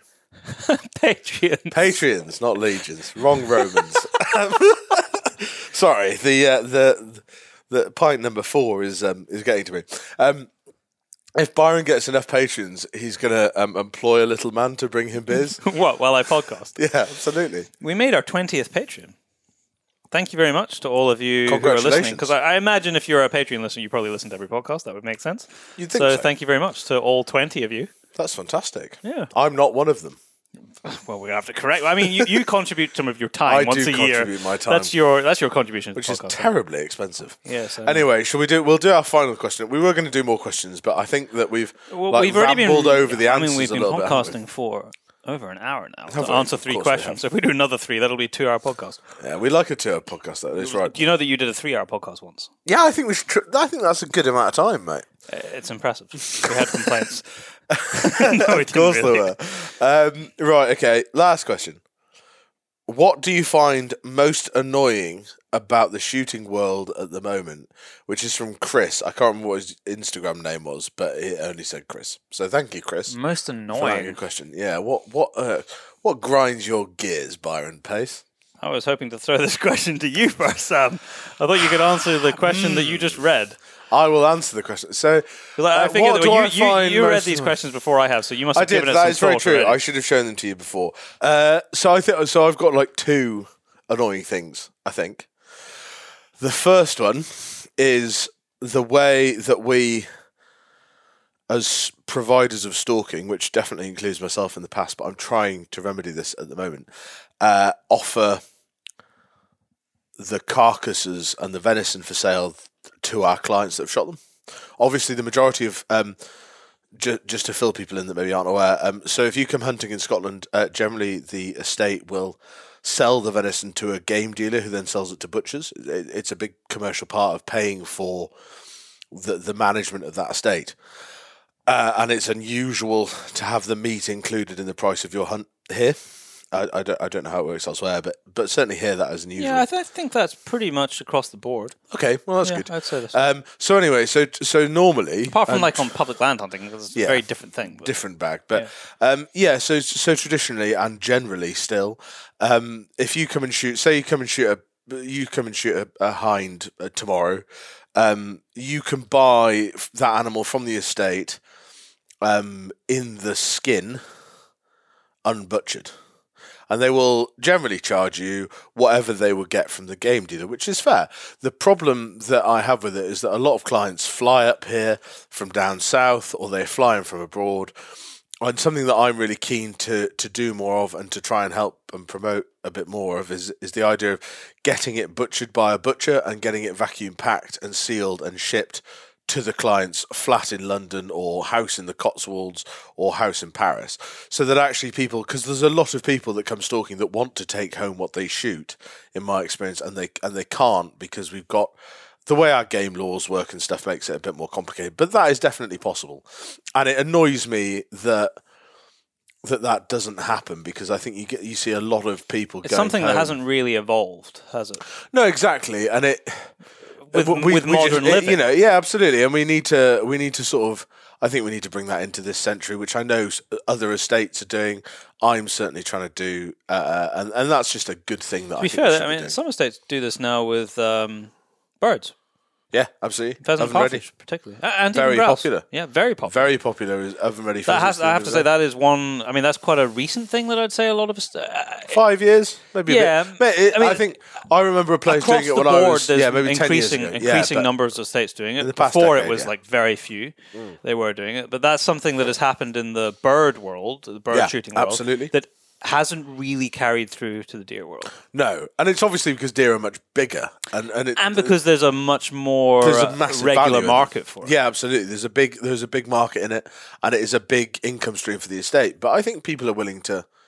People are willing to pay for that venison, and people are keen to have the animal that they've shot on their plate. And the second thing that annoys me, now we get on to them. Are you thinking that maybe there could be 3? We could be here for hours, man. Okay, that's fine. And another thing, No, I think something that really does annoy me a little bit is there's like a real there seems to be, and I use Facebook to talk to my friends generally and a few clients and stuff, but I wouldn't say I don't use it to engage particularly in the wider basically don't community of hunting. But Instagram I do, and I think something that just seems to knock me a little bit with it is that there seems to be a definite focus on people doing things for. It's not the wrong reasons. That's not my place to say. It doesn't really matter what I think. But I think people doing things to look the part, I think just really annoys me. I think there's more of it than we would like to think there is, probably. And I think there's a bit of a little example. Somebody shoots a deer really badly. 3 bullets to kill it, 4 bullets to kill it, and they post something on social media saying that it was wonderful and they killed it perfectly and everything was fine. That's one example of just being like, well, actually, is that the story that you should tell? Is that how you want to tell that story? You know, you understand why, but is that the right way of doing it? And then also, I think there's a lot of people that just see the shooting countryside-y world as a way to have lots of followers and get lots of people to like what you say. I don't know. Yeah, it's a hard one. It doesn't bother me. It doesn't bother me nearly as much as the venison thing does, actually. I just think that I don't know. There's quite a lot of days. You're talking about like disingenuous portrayal. Absolutely. Yeah. You can tell Byron's a pint behind me, can't you? I think it's that thing that just quite often I will look at the Instagram. And I just think, oh, God, I can't be bothered with this. And that actually is a bit sad, because you should look at Instagram and be like, God, this is amazing. Look at all this cool stuff that's going on. But actually, you read what people say sometimes, and it's just like, oh, I just can't be bothered. But that's probably I'm probably just miserable. Maybe you're just a miserable old man before your time. That is probably true, yeah. I think there is something in that. I think there is something about... this goes beyond hunting, though. It's like that social media presence, which is only showing the best, shiniest parts of your life. I suppose so. Yeah, it's like the highlight reel. And of course, everybody wants to look awesome and, showcase, the best of what they're doing. And I think that rolls over into the hunting world. And it gives... I think the greatest danger is that for people new into it, either young people or coming new into it later in life, is it maybe gives a false portrayal of what it's maybe about on a regular basis, because most of the time you're not doing all the cool things. You're just there existing in an environment. And I think it drives people to seek out those highlights, the end result. What you do after... Not as the culmination of your career or anything like that, but the bits. I think that it maybe people rush past really awesome bits that I look back on from my. Oh God, I was going to say journey then, and that's just. I thought you were going to say childhood. You basically are a big child. Yeah, I'm a massive child. But things I look back on from when I was getting into. I just remember the joy of hunting rabbits as like a relatively young kid, stuff like that, which. If I came to it at the age I am now, you probably that joy would still be there. Yeah, I think it would be. Yeah, I think it would be. I see. My perception is that quite often those very informative early experiences, which seem quite trivial in a way to some extent, compared to the majesty of taking a red stag on a pony off the hill, get skipped over quite easily. But they really are. If I was to think about what has shaped me as to the person and the hunter I am today, it's probably more those early experiences on my journey. It's probably more those early experiences than anything else. It's scoping myself with an air rifle at 3 or 4 years old, under the custodianship of my dad, and crawling along in long grass, chasing rabbits with him and shooting crows at trees. And I've got some phenomenal memories of that. And I think part of that problem actually is people that come to the sport late often it's not sexy, skip that. Those things, right? No, they're not, are they? Nobody likes cutting about with a tutu biffing rabbits is not. Yeah, it's not sexy. It's not sexy. You don't get cool Instagram pictures from it necessarily. No. And I think that's a shame. And I think therefore people. I think my gripe with it, maybe I don't know if this is what I was talking about before or not, but I think it's easy for people to come to it later in life, especially, or maybe even just people that come to it young in life, but come to it now through social media, Okay. or because I think I'm just trying to think if I started. Let's say I started playing golf now as an adult. I've never ever played golf. I don't know anything about golf. I've never played golf either. I don't think there's any reason to. No, but let's say hypothetically, That's just lost about 20% of our listenership. let's say hypothetically, you and I start playing golf. We would probably follow some golf people on Instagram. Yeah. We would probably read some golf magazines, and actually, if all that you saw on Instagram was people playing. The problem is I don't know enough about Is your golf. analogy completely breaking down? Yeah, it's because I don't know anything about golf. I think I see what you're trying to say. You know what I mean? It's Like if that's how you've come to this world. If you just turned up and you looked at... And to be fair, maybe I'm guilty of this as well, because if you... Well, no, because that's all I really do. I've not shot a rabbit in bloody years. But if you turned up and you looked at the average, like, high following, if that's the term, is that the term? Like, Instagram page... You would see like all the cool, sexy stuff, like you said, like stags on horses and shooting pheasants or shooting grouse or salmon fishing wherever. They're the things that make the highlights reel in inverted commas, and people, I think, just dismiss the idea of shooting rabbits. I think if you start shooting rifles in your 30s because you want to get into deer stalking. I think it would be easy to miss the genuine joy and excitement and love of squeaking foxes into a lamp. Because we did that because we didn't have any money. Like, we'd have gone red deer stalking every day as kids if we could. Yeah, damn right. It wasn't there. It wasn't accessible. Yeah, it just wasn't in the back garden. What was in the back garden was foxes to shoot on lamps for farmers locally. Yeah. And so we went lamping, and we loved and I still do kind of love lamping in a way. I love lamping when the problem up here is there's not enough foxes to make lamping fun. In Cumbria, there's quite a lot of foxes, so it can be quite a good crack. But that like shooting foxes in the lamp and shooting rabbits to the 2-2. I mean, to be fair, when was the last time I did shoot a rabbit? Probably quite. I shot rabbits at Auckland for the GWCT. Okay, but that was mainly at their model farm. Yeah, because they had a really big rabbit problem, and I went and gave them a hand with that. So we shot some rabbits there a couple of years ago. Yeah. So, but I did Instagram some of that actually. But yeah, maybe that annoys me that that's not the really sort of grassroots portrayed. things very often. Yeah, maybe that would be a cool. Over. Maybe that's something that Bass could do that would be really good. Would be like have a really grassrootsy, like this is how you shoot rabbits. Well, that would be good. Or maybe that would throwing be an idea out there. I don't know. Yeah, maybe. That's a very long, rambling non-answer to what annoys me. Well, you've been talking. I've been trying to Byron? think what annoys me. I think if I was to just pick one thing, is it people not paying their invoices? that annoys me most. People not paying their invoices. People not paying their fucking invoices. That's really hard. I have increasingly less clients that do that. I worked out the other day. There's a complete side point to this. I think we've had something like close 80 odd different clients since we started our business. Seems like a lot. And some of them might just be one job, some of them are repeat clients or whatever.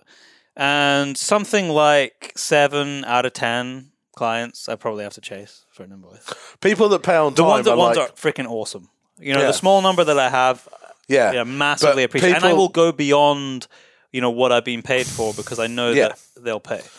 But the idea, like I have invoicing software to track all of mine. Yeah, it's really good. Well, I have a whiteboard. I'm really forgetful. I have a whiteboard, and that's how. And I look at my invoicing app, and I bet if we looked at it now, there would maybe be one invoice with black writing, and then there'd be more invoices with red writing saying how many days they're overdue. Very, very few people pay me on time. This is a massive sidetrack. It is. Sorry. It is one thing that pisses me off, yeah. I don't know how... I don't know what... we must have had a discussion about that recently. Probably. No, anyway, carry on. If there's if I was to pick one thing within the sort of global hunting community, it would be that we are very stubborn and resistant to any kind of change, which we feel like negatively impacts what we've always done historically, even if we were to really press pause and think about some of the aspects of our community, whether that shouldn't indeed, evolve and adapt and change. potentially even stop in some We instances. cannot point a finger, can we? We really struggle to really fail to look inwardly at what we're doing and say, you know what? I think we can do this better. Or we're beyond that now. Like, times have changed enough, and in order to safeguard hunting and hunting culture and the use of hunting and sustainable natural resources in the future as part of management and conservation and ecosystem services, we really do need to be able to adapt quicker than it's forced upon us. Yeah. Quicker than change is forced upon us. Yeah, I Because think so. when things are forced upon us, they very often change in a way that we don't want. And this kind of goes back to the very beginning of this podcast about being proactive. And I would say as a community, whether that be individuals or particularly organizations, I just do not think we are proactive enough. No. And it's really difficult, isn't it? There's a lot of... God, I'm kicking the table and getting shouted at. There's a lot of stuff. I was speaking to somebody the other day that there's now a consultation in the Cairngorm National Park about ATVs. Yes, I did hear this. And this is now, apparently for some people, this is a really big deal about how much people are using ATVs and how much keepers especially are using quad bikes and Aga Cats and all these things. And it's really difficult because there was a school of thought that said, well, before there was quad bikes, there was a lot more gamekeepers. You didn't have to cover as much ground. You walked everywhere. A lot of people had bicycles. They stalked smaller beats. There wasn't the need for... big Aga Cat journeys to get into where you were stalking or whatever. And there is a real discussion happening around that. And I think that I don't know. I'm not involved in that consultation at all. A friend of mine is. I think he's tearing his hair out a little bit about it. But I'm not familiar with how that is being pitched and what they're aiming to do, whether they're aiming to cut down ATVs completely. But there is definitely... I mean... And people are always looking for the easy life, and I think it's a hard job at the best of times, and things that help you are always a bonus. But all these challenges, like you say, are being, whether we are in the right or in the wrong, like them or not, every part of what we do is being examined by someone for whatever reason. And I think you're right in that if rather than examining ourselves, we just stick our head in the stands and blindly say, no, actually, we like what we do what we like. It's right because it's this debate's going on for years, isn't it? What do you pull the plug on certain aspects of it because, well, what is that? Should the Countryside of Lions be defending hare coursing and trying to bring it back as an argument? Something that that's been banned, that some people would say shouldn't have been banned, some people think should have been banned. I bet there's a lot of people that shoot now and are country people or would identify themselves as country people now that would be staunchly against hare coursing. But at the time, it's all very... I think it's all very... When things get lost, I think we're very quick to say that they're not part of it anymore. But then when we've got things, we don't want to let go of them, if that makes sense. I think we've got a bit of a reluctance to, like you say, sort of examine ourselves and say, well, what's for the greater good, to quote Hot Fuzz, what's the best? I think you quoted Hot Fuzz in the last podcast. The greater good. I'm pretty sure you did. Such a great line. But yeah, I think there's that. Well, do we turn around and point the finger at ourselves and say, well, we could be doing this better, or do we not give an inch? Do we stand and just say, absolutely, this is all we've got left. We can't hare course. The Hunting Act's restricted fox hunting so heavily. We've lost so much, we can't afford to lose any more. Or do you say, actually, there's we can trim down what we're doing and make it more... Yeah, I don't even see it as... I see it more as just really having the ability to take a very honest look. Yeah. And asking those bigger picture questions where... And this isn't... I've been accused of this before. I remember I was having a kind of heated debate around a table just a couple of weeks ago. Are you saying that we can't say that we enjoy what we do? Are you saying that we can't say that we enjoy hunting? And it's not about that. it is. Yeah, I mean, we've already talked about it on this podcast about how much enjoyment we get out of the experience. But just because you enjoy something doesn't mean that it should go on. So yeah, we are allowed to enjoy it. I think we should be able to explain why we enjoy the activity of hunting.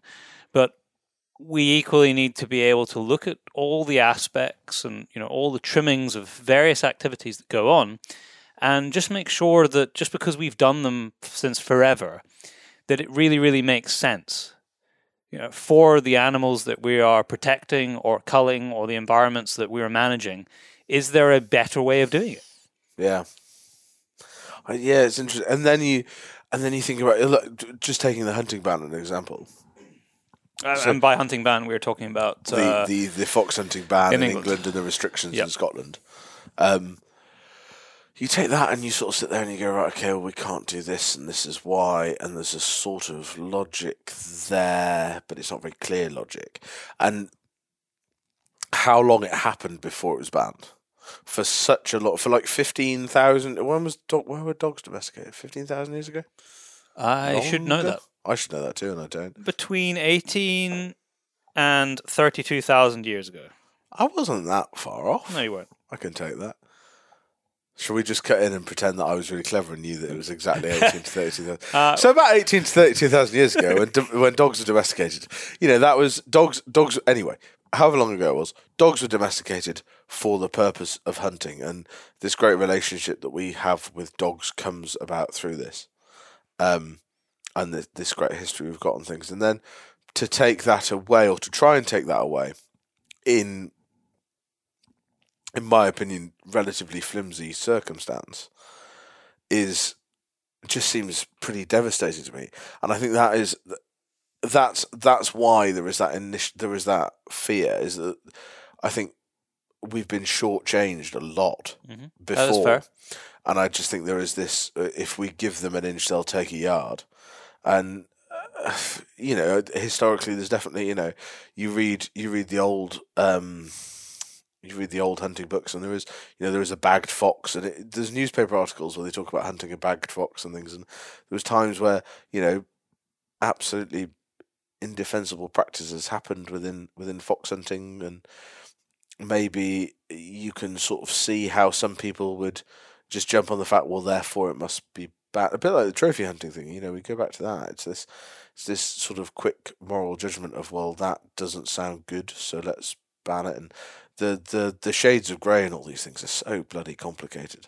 I think that's really difficult. So I can see why, especially the older generations who've seen a lot of this go.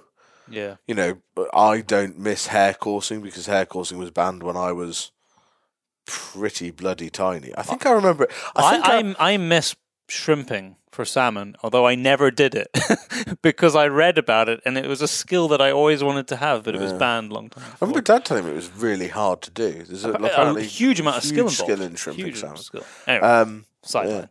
But this is it. So I'm never going to fight to get hare coursing back, because I never hare coursed, because I think I was about 5 when it was banned. Yeah. And it would but then I would be really sad, because maybe if I have children, maybe they'll never see fox hunting, and I was really sad when that was banned, and I'm quite staunchly for it, even though I don't think we'll ever get it back now. So it's so difficult, isn't it? There's so many layers on all these things, and like you say, there's sort of, you need to be able to look at everything. I think if you can look at what you do yourself quite critically, which we've talked about before as well, if you can look at what you yourself do with a sort of relatively critical eye, and if you can justify what you're doing to yourself, whether that is in terms of the hunting you're doing or the decisions you make in whether or not you're a vegan, I think if you can justify things to yourself, then that's always a good start. I think if you've got to sit there and go, God, is this all like, should I be doing this? Probably shouldn't be. It's always a good sort of a good bit of wake up. But yeah, I think there's definitely some sort of self-identification for it, isn't it? Because like you say, otherwise we're never going to get ahead of the curve. We're always just going to be chasing our tail. Yeah, it's a hard one. I mean, that's why we do this podcast. It's why we're involved in Modern Huntsman. It is to evolve and adapt the narrative, to make ethical and moral hunting in all its forms, from fishing to what we have been discussing as, trophy hunting, as it's tagged now, better understood, and make sure that it legitimately has a role. Because ultimately, if any of the things that we're talking about doing have long-term negative effects on or even short-term negative effects on the welfare of those animals linked in the environment or that environment, then I think it's probably safe to say we shouldn't be doing it. Yeah. No, I think that's a fair point. I think the really interesting thing, for me, with the like you say, that sort of that narrative change, if you want to call it that, with this whole, and it's in the past. Will it be in the past? When did you do your first series of films, you and Daryl? When was that? When was 4 years ago. That was called Into the Wilderness. Yeah, 4 years ago. So that was 4 years ago.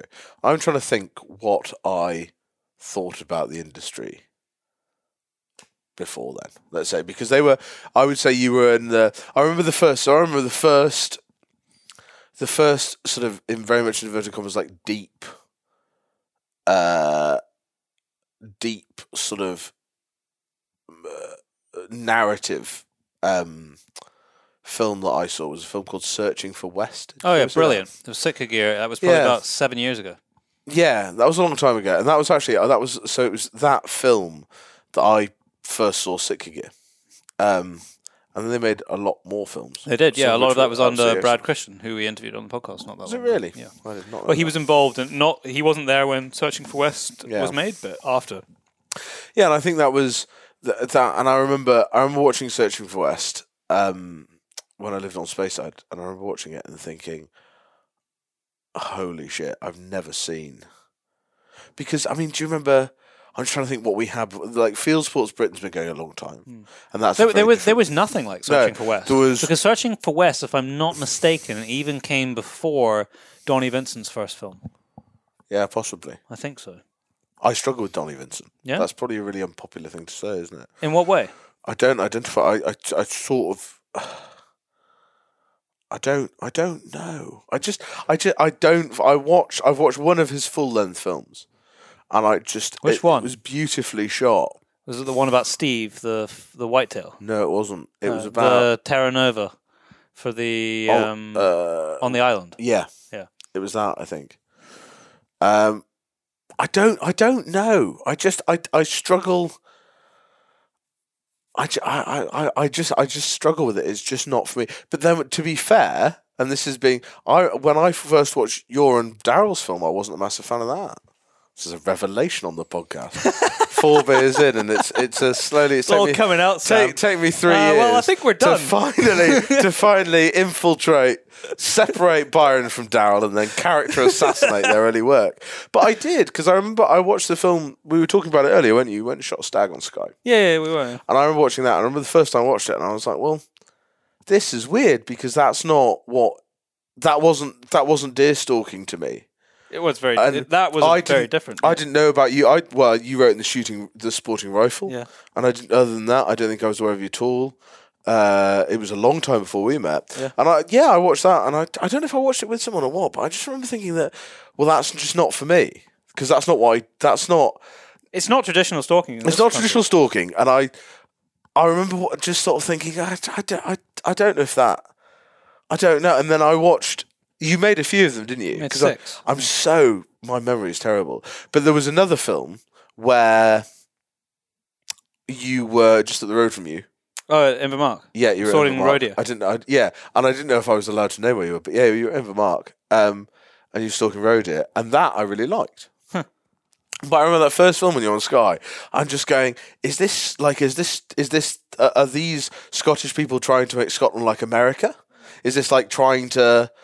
Or is that, and now I know you, and now I've seen a lot more of what we've spent a lot of time together, and we've talked about a lot of stuff and everything else, and seen a lot more of your films. I know that's actually what you just went out to do what you enjoy doing, which I have a lot of respect for, and I really like.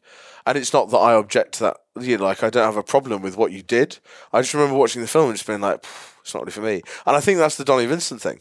Although what he does is really cool. It is it's a very different world, and he goes into it in a depth that is very unique to him. Yeah, and I don't know whether that is too deep for me. Whether I'm just not. Maybe you're not deep enough, Sam. I think there was probably a lot in that. Because the counter to me, like one of the great motivations for myself and Daryl starting our company was the first Donnie Vincent film I ever saw. I was like, Really? holy shit! Like, I have not seen this does not exist in Europe. Yeah. There is Searching for West. Yeah.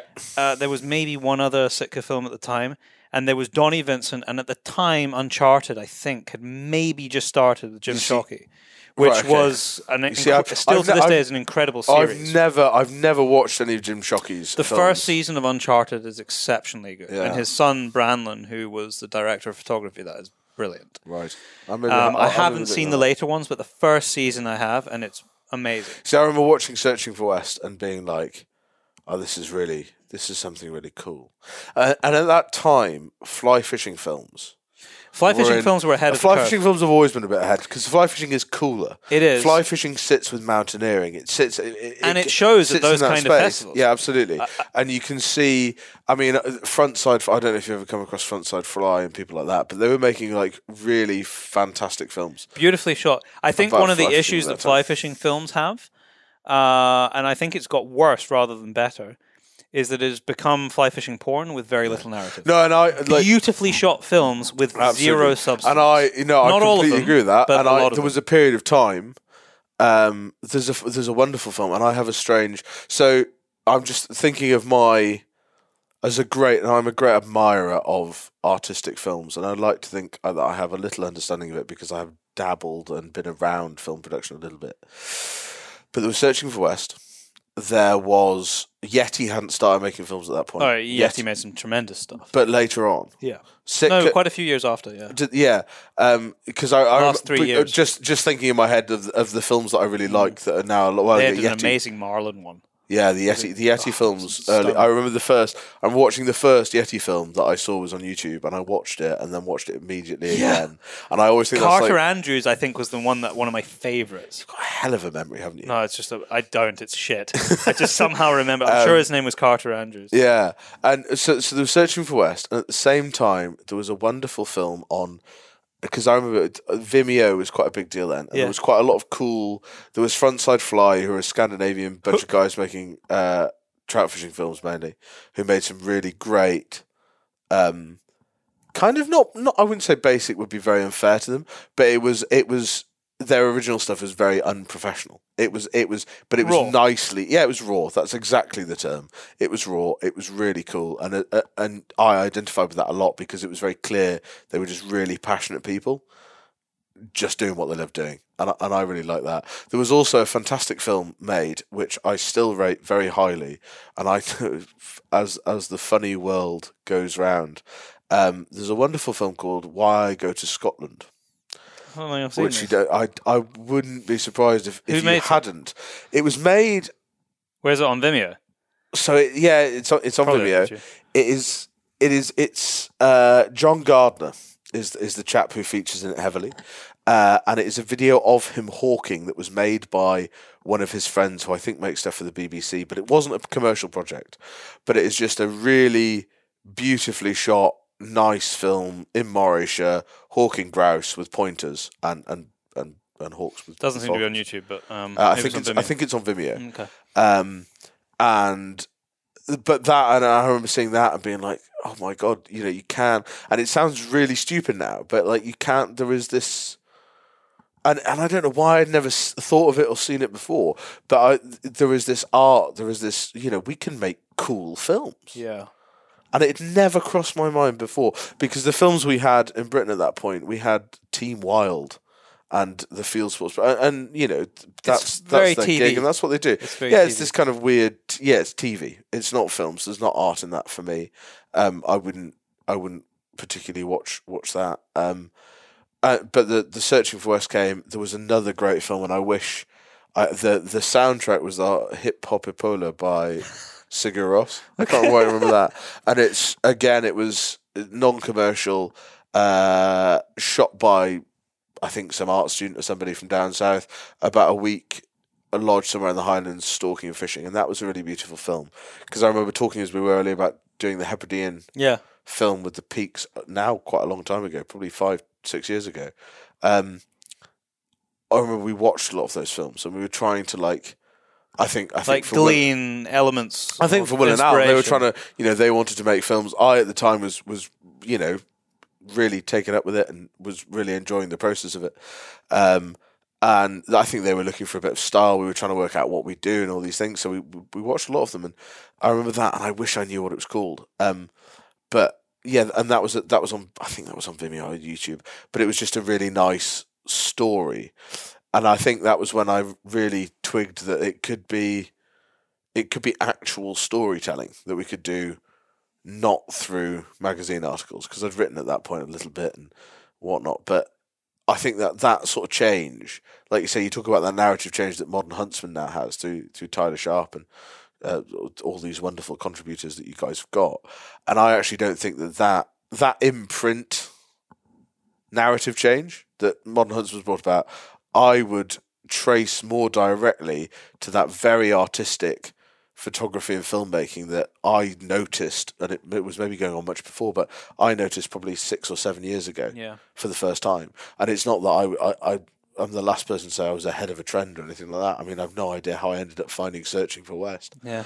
I don't really know either, but it's fascinating because, like you say, now I fly fishing films that there's a lot of people making a lot of high quality production wise it's high, but the narrative tends to narrative I do wonder if there's a little bit of, I wonder if you can only tell so many stories. Maybe. Do you think that? Because I do a little bit of storytelling. You do a lot more than I do, though. Do you think you've run out of stories? I think to some extent that is true. If I was to think about how my writing has changed, I don't know if it's got really much better, but I used to write a lot of stories, as in, I went hunting, I shot a stag, the basics. And I still, to this day, I think I got an email last week from one of the publications I write for on a regular basis, on a monthly basis. Hey, it's like end of hind season coming up. Can you write a hind stalking story? And my response for the last couple of years has been, no. I'm not going to write a story about stags. I'm not going to write a story about because that same story, unless something exceptional happens, I haven't learned what I've learned in that day. I always learn something when I'm out in a day, but it might be tiny. It might be very nuanced. But the bulk of that story has not changed. I went out. The weather was crap. If I was in Scotland, we crawled. I got wet. And then we did shoot some. Exactly. So now my writing is very much focused on the deeper guts of what role hunting plays in the greater scheme of management and conservation.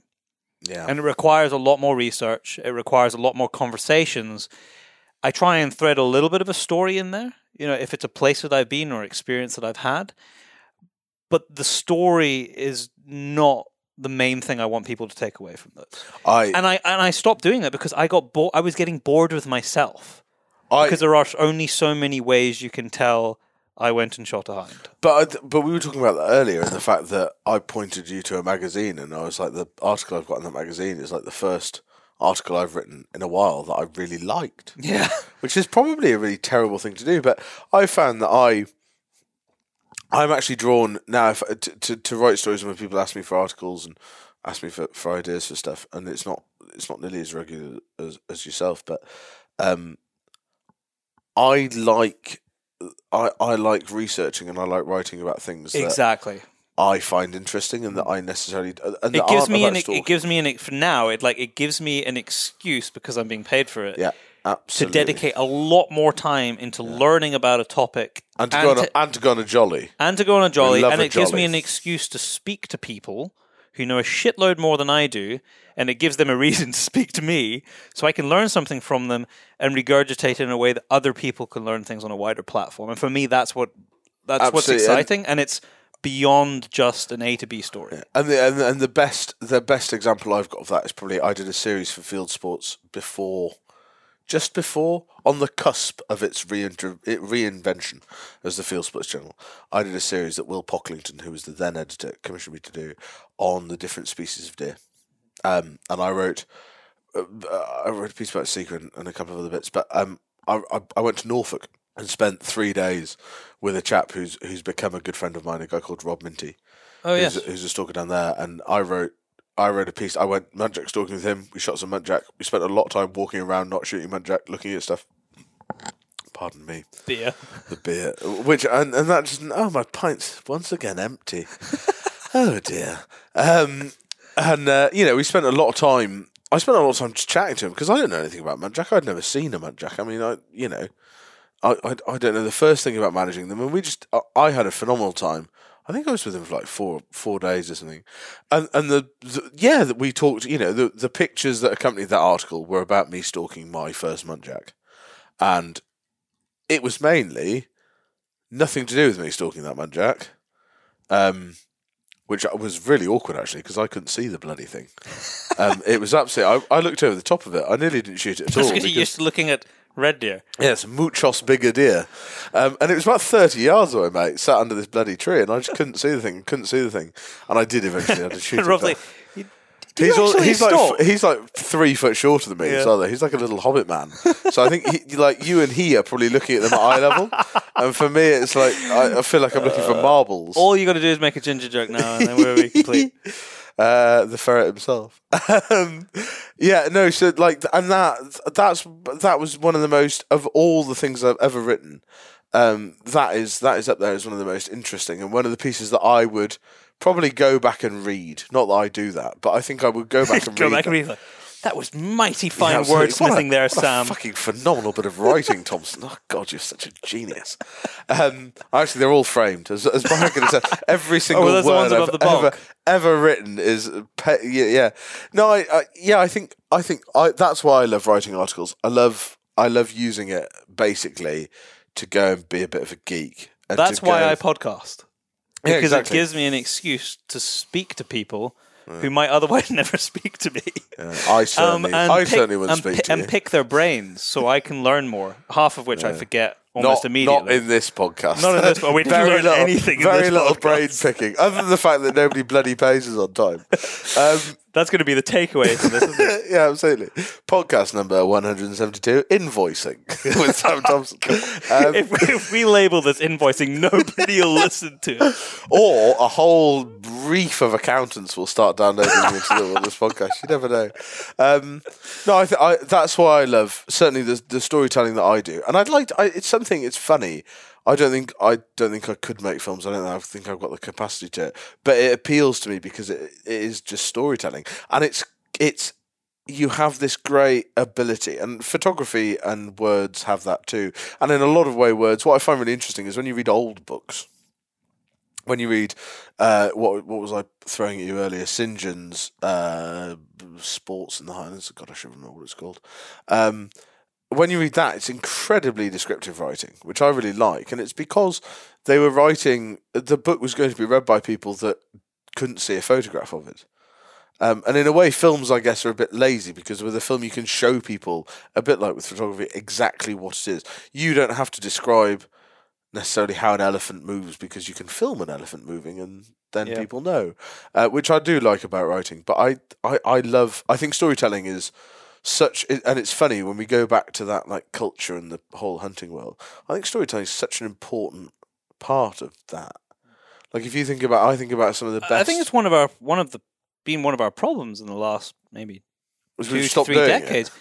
Our storytelling has become very one-dimensional. Yeah, and I think if you were to compare stories from the last decade compared to 50 years ago and see the reverence with which and the time taken to talk about the places that people were in and the animals that they were either pursuing or the animals that they encountered along the way, it is very different to the vast majority of writing that you see today. That's very true. And actually, when I just thinking myself about what I read, I will pick up a Lee McNally book just without thinking about it. I'll pick up a book by Grail or by Stephenson or by St. John or by McConaughey, and they are, like you say, very few of the books that I have read and would read again in a heartbeat are younger than 30 years old. There's something to be said in that. Probably. And yeah, maybe... I've got to read Pilgrims, talking about Grail, I've got to read Pilgrims of the Wild. Pilgrims of the Wild is good. Have you read Men of the Last Frontier? Pilgrims of the Wild is the only one of his books I've read, actually. Have you? I've got the... It was given to me by a podcast listener. Yeah, I know, and it's it's a first edition. I know. And you lord this over me. It really annoys me. I've got his complete works, but I don't know why I'm looking around here because it's definitely not here. No, I didn't. No, fuck. I nearly bought it the other day and I didn't buy it. I was going to buy it and then I didn't buy it. I took myself out of it because I own all of the complete works, not in one anthology. Okay. I have a weird penchant for buying old books. I love old books. I love old books. I have a lot of old fishing books. Yeah. I've started to read out with the field sports genre. Quite deliberately so. More I deep like and books thoughtful about books. explorers. I'm reading books about death right now. Oh, that's cheery, mate. It gives you an interesting perspective on life, actually. What do you mean by a book about death? It's called Being Mortal, and it's about the process of getting old and dying, basically, and how different cultures treat or respect or celebrate death, and in that life. There's just a recommendation for a good book, which again I can't. I don't know. I keep looking around as if they'll be on the wall. There's a wonderful book that my father lent to me that I will. Maybe we should do a book review podcast. We should do a book review podcast where I can be incredibly dull. Sorry, carry on. Yes, the interesting thing about this, Anyway, that's my dull person voice that I use. I actually listened to a communal book review recording podcasty type thing on Women's Hour today on radio for while I was driving in. Yeah, it was actually very dull. It is non-stop party on the Into the Wilderness podcast. There's a book my father lent me, which I wish I could remember the name of. A fishing book, but not really a fishing book, and that's something that fishing books do very well. Yes, like very few. Falk has said there's more to fishing than catching fish, and I think fishing books have this wonderful ability to sort of be about life but to be on the face of it about fishing. And it weirdly came up, and it was Dad bought one and loved it, and I read it and thought it was very, very good. And all of our listeners are going to be left hanging because Sam I'm gonna work it out. If I can't think of it during the course of this pubcast, then I will find it out, and I'll mention it in the intro. Byron can mention it in the intro, or we can put like footnotes. Yeah. We should do footnotes of like Sam's top 10 reads. Featuring entirely works by Sam Thompson. But anyway, articles 1 to 6. The reason I bring it up is because I was listening to either Yeti's Drifting podcast. I've not listened to that. That's really good with JT Van Zandt. Okay, I might have to look that up. Well worth listening. Some really cool. Don't stop listening to this one, but go and listen to the Yeah, go and while this is playing, go and subscribe to the Drifting podcast by Yeti and JT Van Zandt. But I think it was on that, and they had like a really well-known American fishing writer on it, or it might have been on Meaty. It was an American podcast, a good American podcast, and they had this American fishing writer who sort of has written many, many, many books and was really famous. And they asked him his recommendations, and he brought up this weird little Englishman's book about fishing that wasn't really about fishing, and I'm dying because I can't remember what it's called. We will find it. Tide Lines. Stick it in the intro. Tide Lines is a wildfowling book that's also very good. Tide Lines, is that by that's Eric not Peter Begbie? Scott, no? Eric Begbie, maybe. Okay. I think Eric Begbie. I've got a wildfowling book by Eric Begbie that's very good. I've something that is. I think if people are listening that buy presents for people that like shooting and other things, there is the most wonderful. Christmas is over by the time this podcast goes out. Yeah, for true. birthdays, maybe. You got a lot of time to look for them then. Yeah. But yeah, I just say that you will never go wrong with sporting literature, especially old ones. Like I was going to say, like knock 50 years off. So don't buy anything after say 1950, 1960.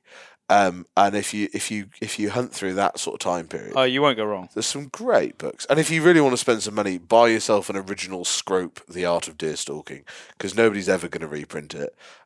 They cost a lot of money now. It's a beautiful book to read.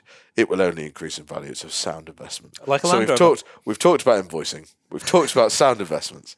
And Land Rover's got to mention at the end. Oh yeah, and we mentioned Land Rovers. Probably at least once. Yeah. So And I think that's probably a mighty fine way to finish this podcast. I think it might be.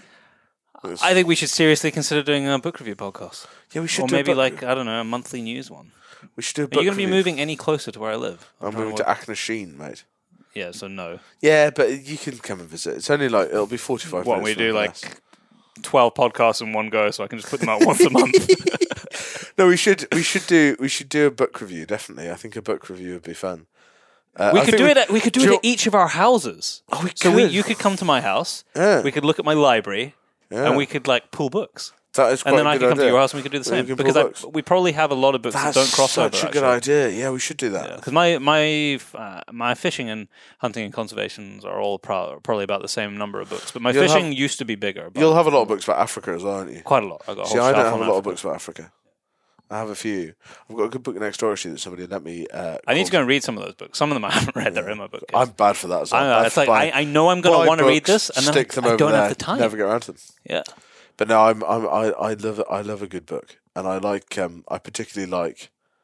I find it really interesting as well when you can go back and you can look at how, when you can read books from the formation of the things that we take for granted now, like how deer stalking came about. For me, is just a fascinating thing to read about. It is amazing. When there was this whole thing where the idea of professional stalkers was just laughed at because it was unsporting to have someone do it for you, and now you look where we are, and it's all changed so much. So yeah, I think that's a good end point. I also get kicks out of reading my notes because I write a lot of notes in books. Do you in the actual book? In the book, I used to detest the idea of somebody defacing a book. See, that's quite interesting, isn't it? Yeah. But I write them increasingly recently, especially if it's like a paperback. I'll just write it in pen. But I wouldn't do that for like a first edition or something. But a lot of books are just paperback. They're kind of feel disposable, although they're not to me. I put them in my bookshelf. But yeah, I write notes on them or put little stickies if there's something and underline stuff.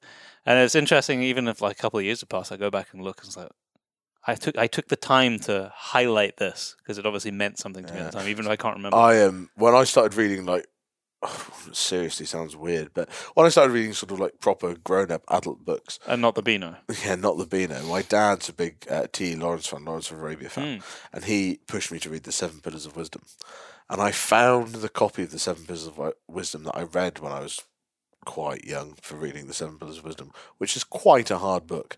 And I found it the other day when I was down at Mum's, and there's like all these post-it notes and stuff stuck in it, and I was like, God, look at all these notes I made. And I was really proud. I was like, God, I was such an intelligent child. And I went back through it, and it's literally just post-its saying, look this up. What does this you mean? didn't know. Yeah, it was literally just things that I needed a dictionary for, and I must have gone through it and been like, right, when I get to the end of the book, I'll go back and look them all up. And I never did, mainly because it's an absolute leviathan of a book, and it takes a lot of reading. That's a great word. What, leviathan? Yeah, I like That's that. a good. That's Something it's a solid this is the 4-point last thing I word, want to isn't say it? before we close this podcast down, is it's something that I've been trying to be more disciplined about. And that is if I come across something, read, or I hear something, and it's one of those words I kind of know from the context, or it's something I've heard a million times before, and I understand where it's used and how it's used, and I could probably maybe just use it myself, but don't truly grasp what it means, look it up. Because there are so many words. If you think about it, now that I've mentioned it, right, there are so many words that get used which we maybe don't fully grasp. And it's like, okay, I've spent years. Let me look that up. I do it probably once or twice a week now, and I just take the time because you've always got this in your pocket, this phone in your pocket. Just freaking Google it. I can't remember half of them, but at least if I look it up once or twice, maybe it'll stick. What I believe the leader of the free world refers to as the bigly words. Bigly words. Okay. Do you not remember that speech he gave where somebody said he sort of had a poor vocabulary? I'm assuming you're talking about Mr. Trump. I am talking about the Donald. He's in Scotland. No, is he in Scotland? Is he? He's here in the UK right now, talking about NATO. Get him on the podcast. Yes, he didn't go to the climate change meeting, which is at the same time he went to the NATO one instead. So everyone was very upset about it. Well, anyway, I remember when he was being elected or was running for office or whatever the term is. There was a speech he gave, and I remember watching the video, and somebody basically insulted his grammar small or his vocabulary or something, and he literally said, "What are you saying? I know all the words. I know the bigly words," or something like that. It was absolutely brilliant. I'm just trying to think, what a fantastic way of defending yourself. It's just flawless. You couldn't fault the man for just his stature as he said this, and I just sort of went, "What the fuck are you on about?" I don't think there's a better way to finish than on Trump. Absolutely. No, Sam, thank you very much for taking the time to come on the show again. My pleasure. It's been delightful as always. I think we might need to make it maybe less than a year before you come on again. Absolutely, I'll come in. I mean, we've done. How well have we done? Is that almost finished? I don't think we're far away. And bear in mind, this I is have to get up at like 7:00 in the morning. This is 5 litres of we citrus smashed 5 pale litres ale. of beer. We haven't smashed it. I think we've got a couple There's some to go. chocolates left to eat. So what we'll do, we've got some chocolate left to eat as well. So we're going to talk about all the things that we can't record. and we can now be absolutely horrible to each other, not on the podcast. But I think we should do. We should do a literary review. I think that's a plan. plan That'll be quite for fun. 2020. Yeah. What else might be quite fun is if we go back. If we take. How long have you been writing for? When did you write your first article? Do you know? I was working this out the other day, and I think I was 19 or 20. So, and you're now 12 years, 13 years. 13 years. So I've been writing. I honestly do not want to read any of that early because it probably was really shit. And in fact, that's what I think it wasn't probably really shit. It was. I don't know why Charlie. My first editor was Charlie Jacobi. So was mine. And I have no idea why he printed that bollocks. It's hilarious. But he did, and then he fed the monster, and unfortunately for everybody else, I carried on writing ever since. Charlie published. I think have we maybe talked about this? People who listen to the podcast with me are incredibly bored because I've got no memory for anything. We must talk about the same thing every year. This is identical to the last podcast we did. Is it? Yeah. Charlie was the first. He published my first article. 12 years ago. Yeah. Yeah, we should go back. We should. Pardon? In what? In the Sporting Rifle. We must be in the same publication then. Maybe I've written in every issue for a decade. Many listeners of the podcast, which you are, if anybody has an issue of the Sporting Rifle, I have it. It'll be in my house. It? Yeah, I have all of them. I have every single one. What you've ever written of anything? Really? I think my mum. The pile would probably get to this roof. I'm not joking. I never wrote very much for the Sporting Rifle because I think they read that and were like, Jesus. That needed too much editing. Yeah, we'll not do that again. But yeah, no, because it was not long before Peter Carr took over, who I believe is still the editor. He still is. Yeah, no, it would be 12 years ago that Charlie published my first article there, which is probably also. Do you think it would take much for you to work out like the year at least? 12. You think it is 12? 19, I think it's 12 because I think I was 14. I'll find that at home. I remember the pictures. I had a lot of hair. Do you remember what the front cover was? I looked like a Lego was? man. No. I think there was a load of photos that were taken of me in a Nomad jacket, which was when the Philips still made. It wasn't what it is now, where it's this fleece that apparently is waterproof, but it was a fleece with a liner inside. Yeah, the sweaty one. It was a fleece with a liner inside, which was I don't know if it was good or not. At the time, maybe you thought it was. I think it was kind of one of those, but I've still got it. Okay, so that's a testament to either the fact that I never wore it or that it wore really well. I can't remember because I had a Steyr Manneke 243 then. I had was it the Mark II, but the plastic. You must have been like me. You must have been I was 14. I was about to say you must have been a child. You were a child. I was a child. Yeah. I was 14, and I had the rifle I had then was I had a Steyr 243 with a T8 on it. Amazed you could write at 14. Yeah, well, I still can't by a lot of people's standards. I'm very much learning. Have you seen the big pencil over there? The big Christmas pencil. Yeah, absolutely. You hold with a whole fist. I had a Steyr. I'm just trying to think. I had a Steyr. It was a Steyr, and I had a. I remember buying an AIM cheek-piece bag. Oh yes. Because I'd read a thing online about how it improved your cheek wells, which now, 12 years later, massive fan of, wouldn't be without them. At the time, my dad was like, "Man, that's a load of shit. You don't need that." why have you bought that? I was like, well, it does all this, and he wouldn't believe it. And it had an 8x56 Schmidt & Bender on it in worn rings. Classic. And the pictures will be, and I can tell you, it will have had a Niglo rucksack sling on it, a T8 with a. Do you remember the neoprene bushwear covers? Oh yeah, the big daddy T8 with the neoprene covers on top. In case you didn't kill your D, you could unscrew it and like beat it to death with it. It's only about 18 stone. With all the guns were like with an toppled over. 8x56 Schmidt & Bender that I've still got. I mean, and still killing they're shit. solid. That will never not work. Probably one of the greatest scopes ever made. Yeah, absolutely. Without doubt. Well, maybe not, because the going to low magnification in the woods is really handy. But for low light shooting stuff, for lamping, with that the thick old German big thick post, slightly thinner but still bloody thick cross. I mean, for lamping, that was a phenomenal scope. Pardon me. And I think on that note, Sam burps. 4-point burp salute. Beer burps the podcast out.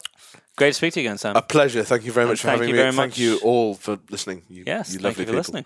I apologise for my ramblings, my ramblings, my belching. Until next time, my poor writing. And if anybody can fish out a copy of that magazine, please let us know. We'll stick it up. Please don't put it anywhere public. Please email it to me privately or to Byron. But do not, I repeat, do not put it on the internet. You know that if someone finds it, that's exactly what. That is exactly what I'm going to do if I find it in my house. Because you'll see pictures of me with hair like a Lego man. Thank you very much for listening. Right. Okay. Thanks very much, mate. Bye-bye. And that's it for another week. You will hear from us in 2 weeks' time. Well, actually, it'll be a little less than 2 weeks' time because this podcast went out late. We'll be back to putting a show out every second Thursday. Thank you so much for listening and joining us at the start of 2020. Don't forget to enter the competition, which we mentioned at the start, to win a copy of Volume 4, Modern Huntsman. Make sure you check out the Northern Shooting Show online and get yourself down there in May. It's going to be a great event. And if it's something that you haven't done for a long time or not done before, go leave us a review on whatever platform you listen to this podcast on. It really helps us reach more and more people. Thank you. Thanks for listening. We appreciate you all. We'll hear from us shortly.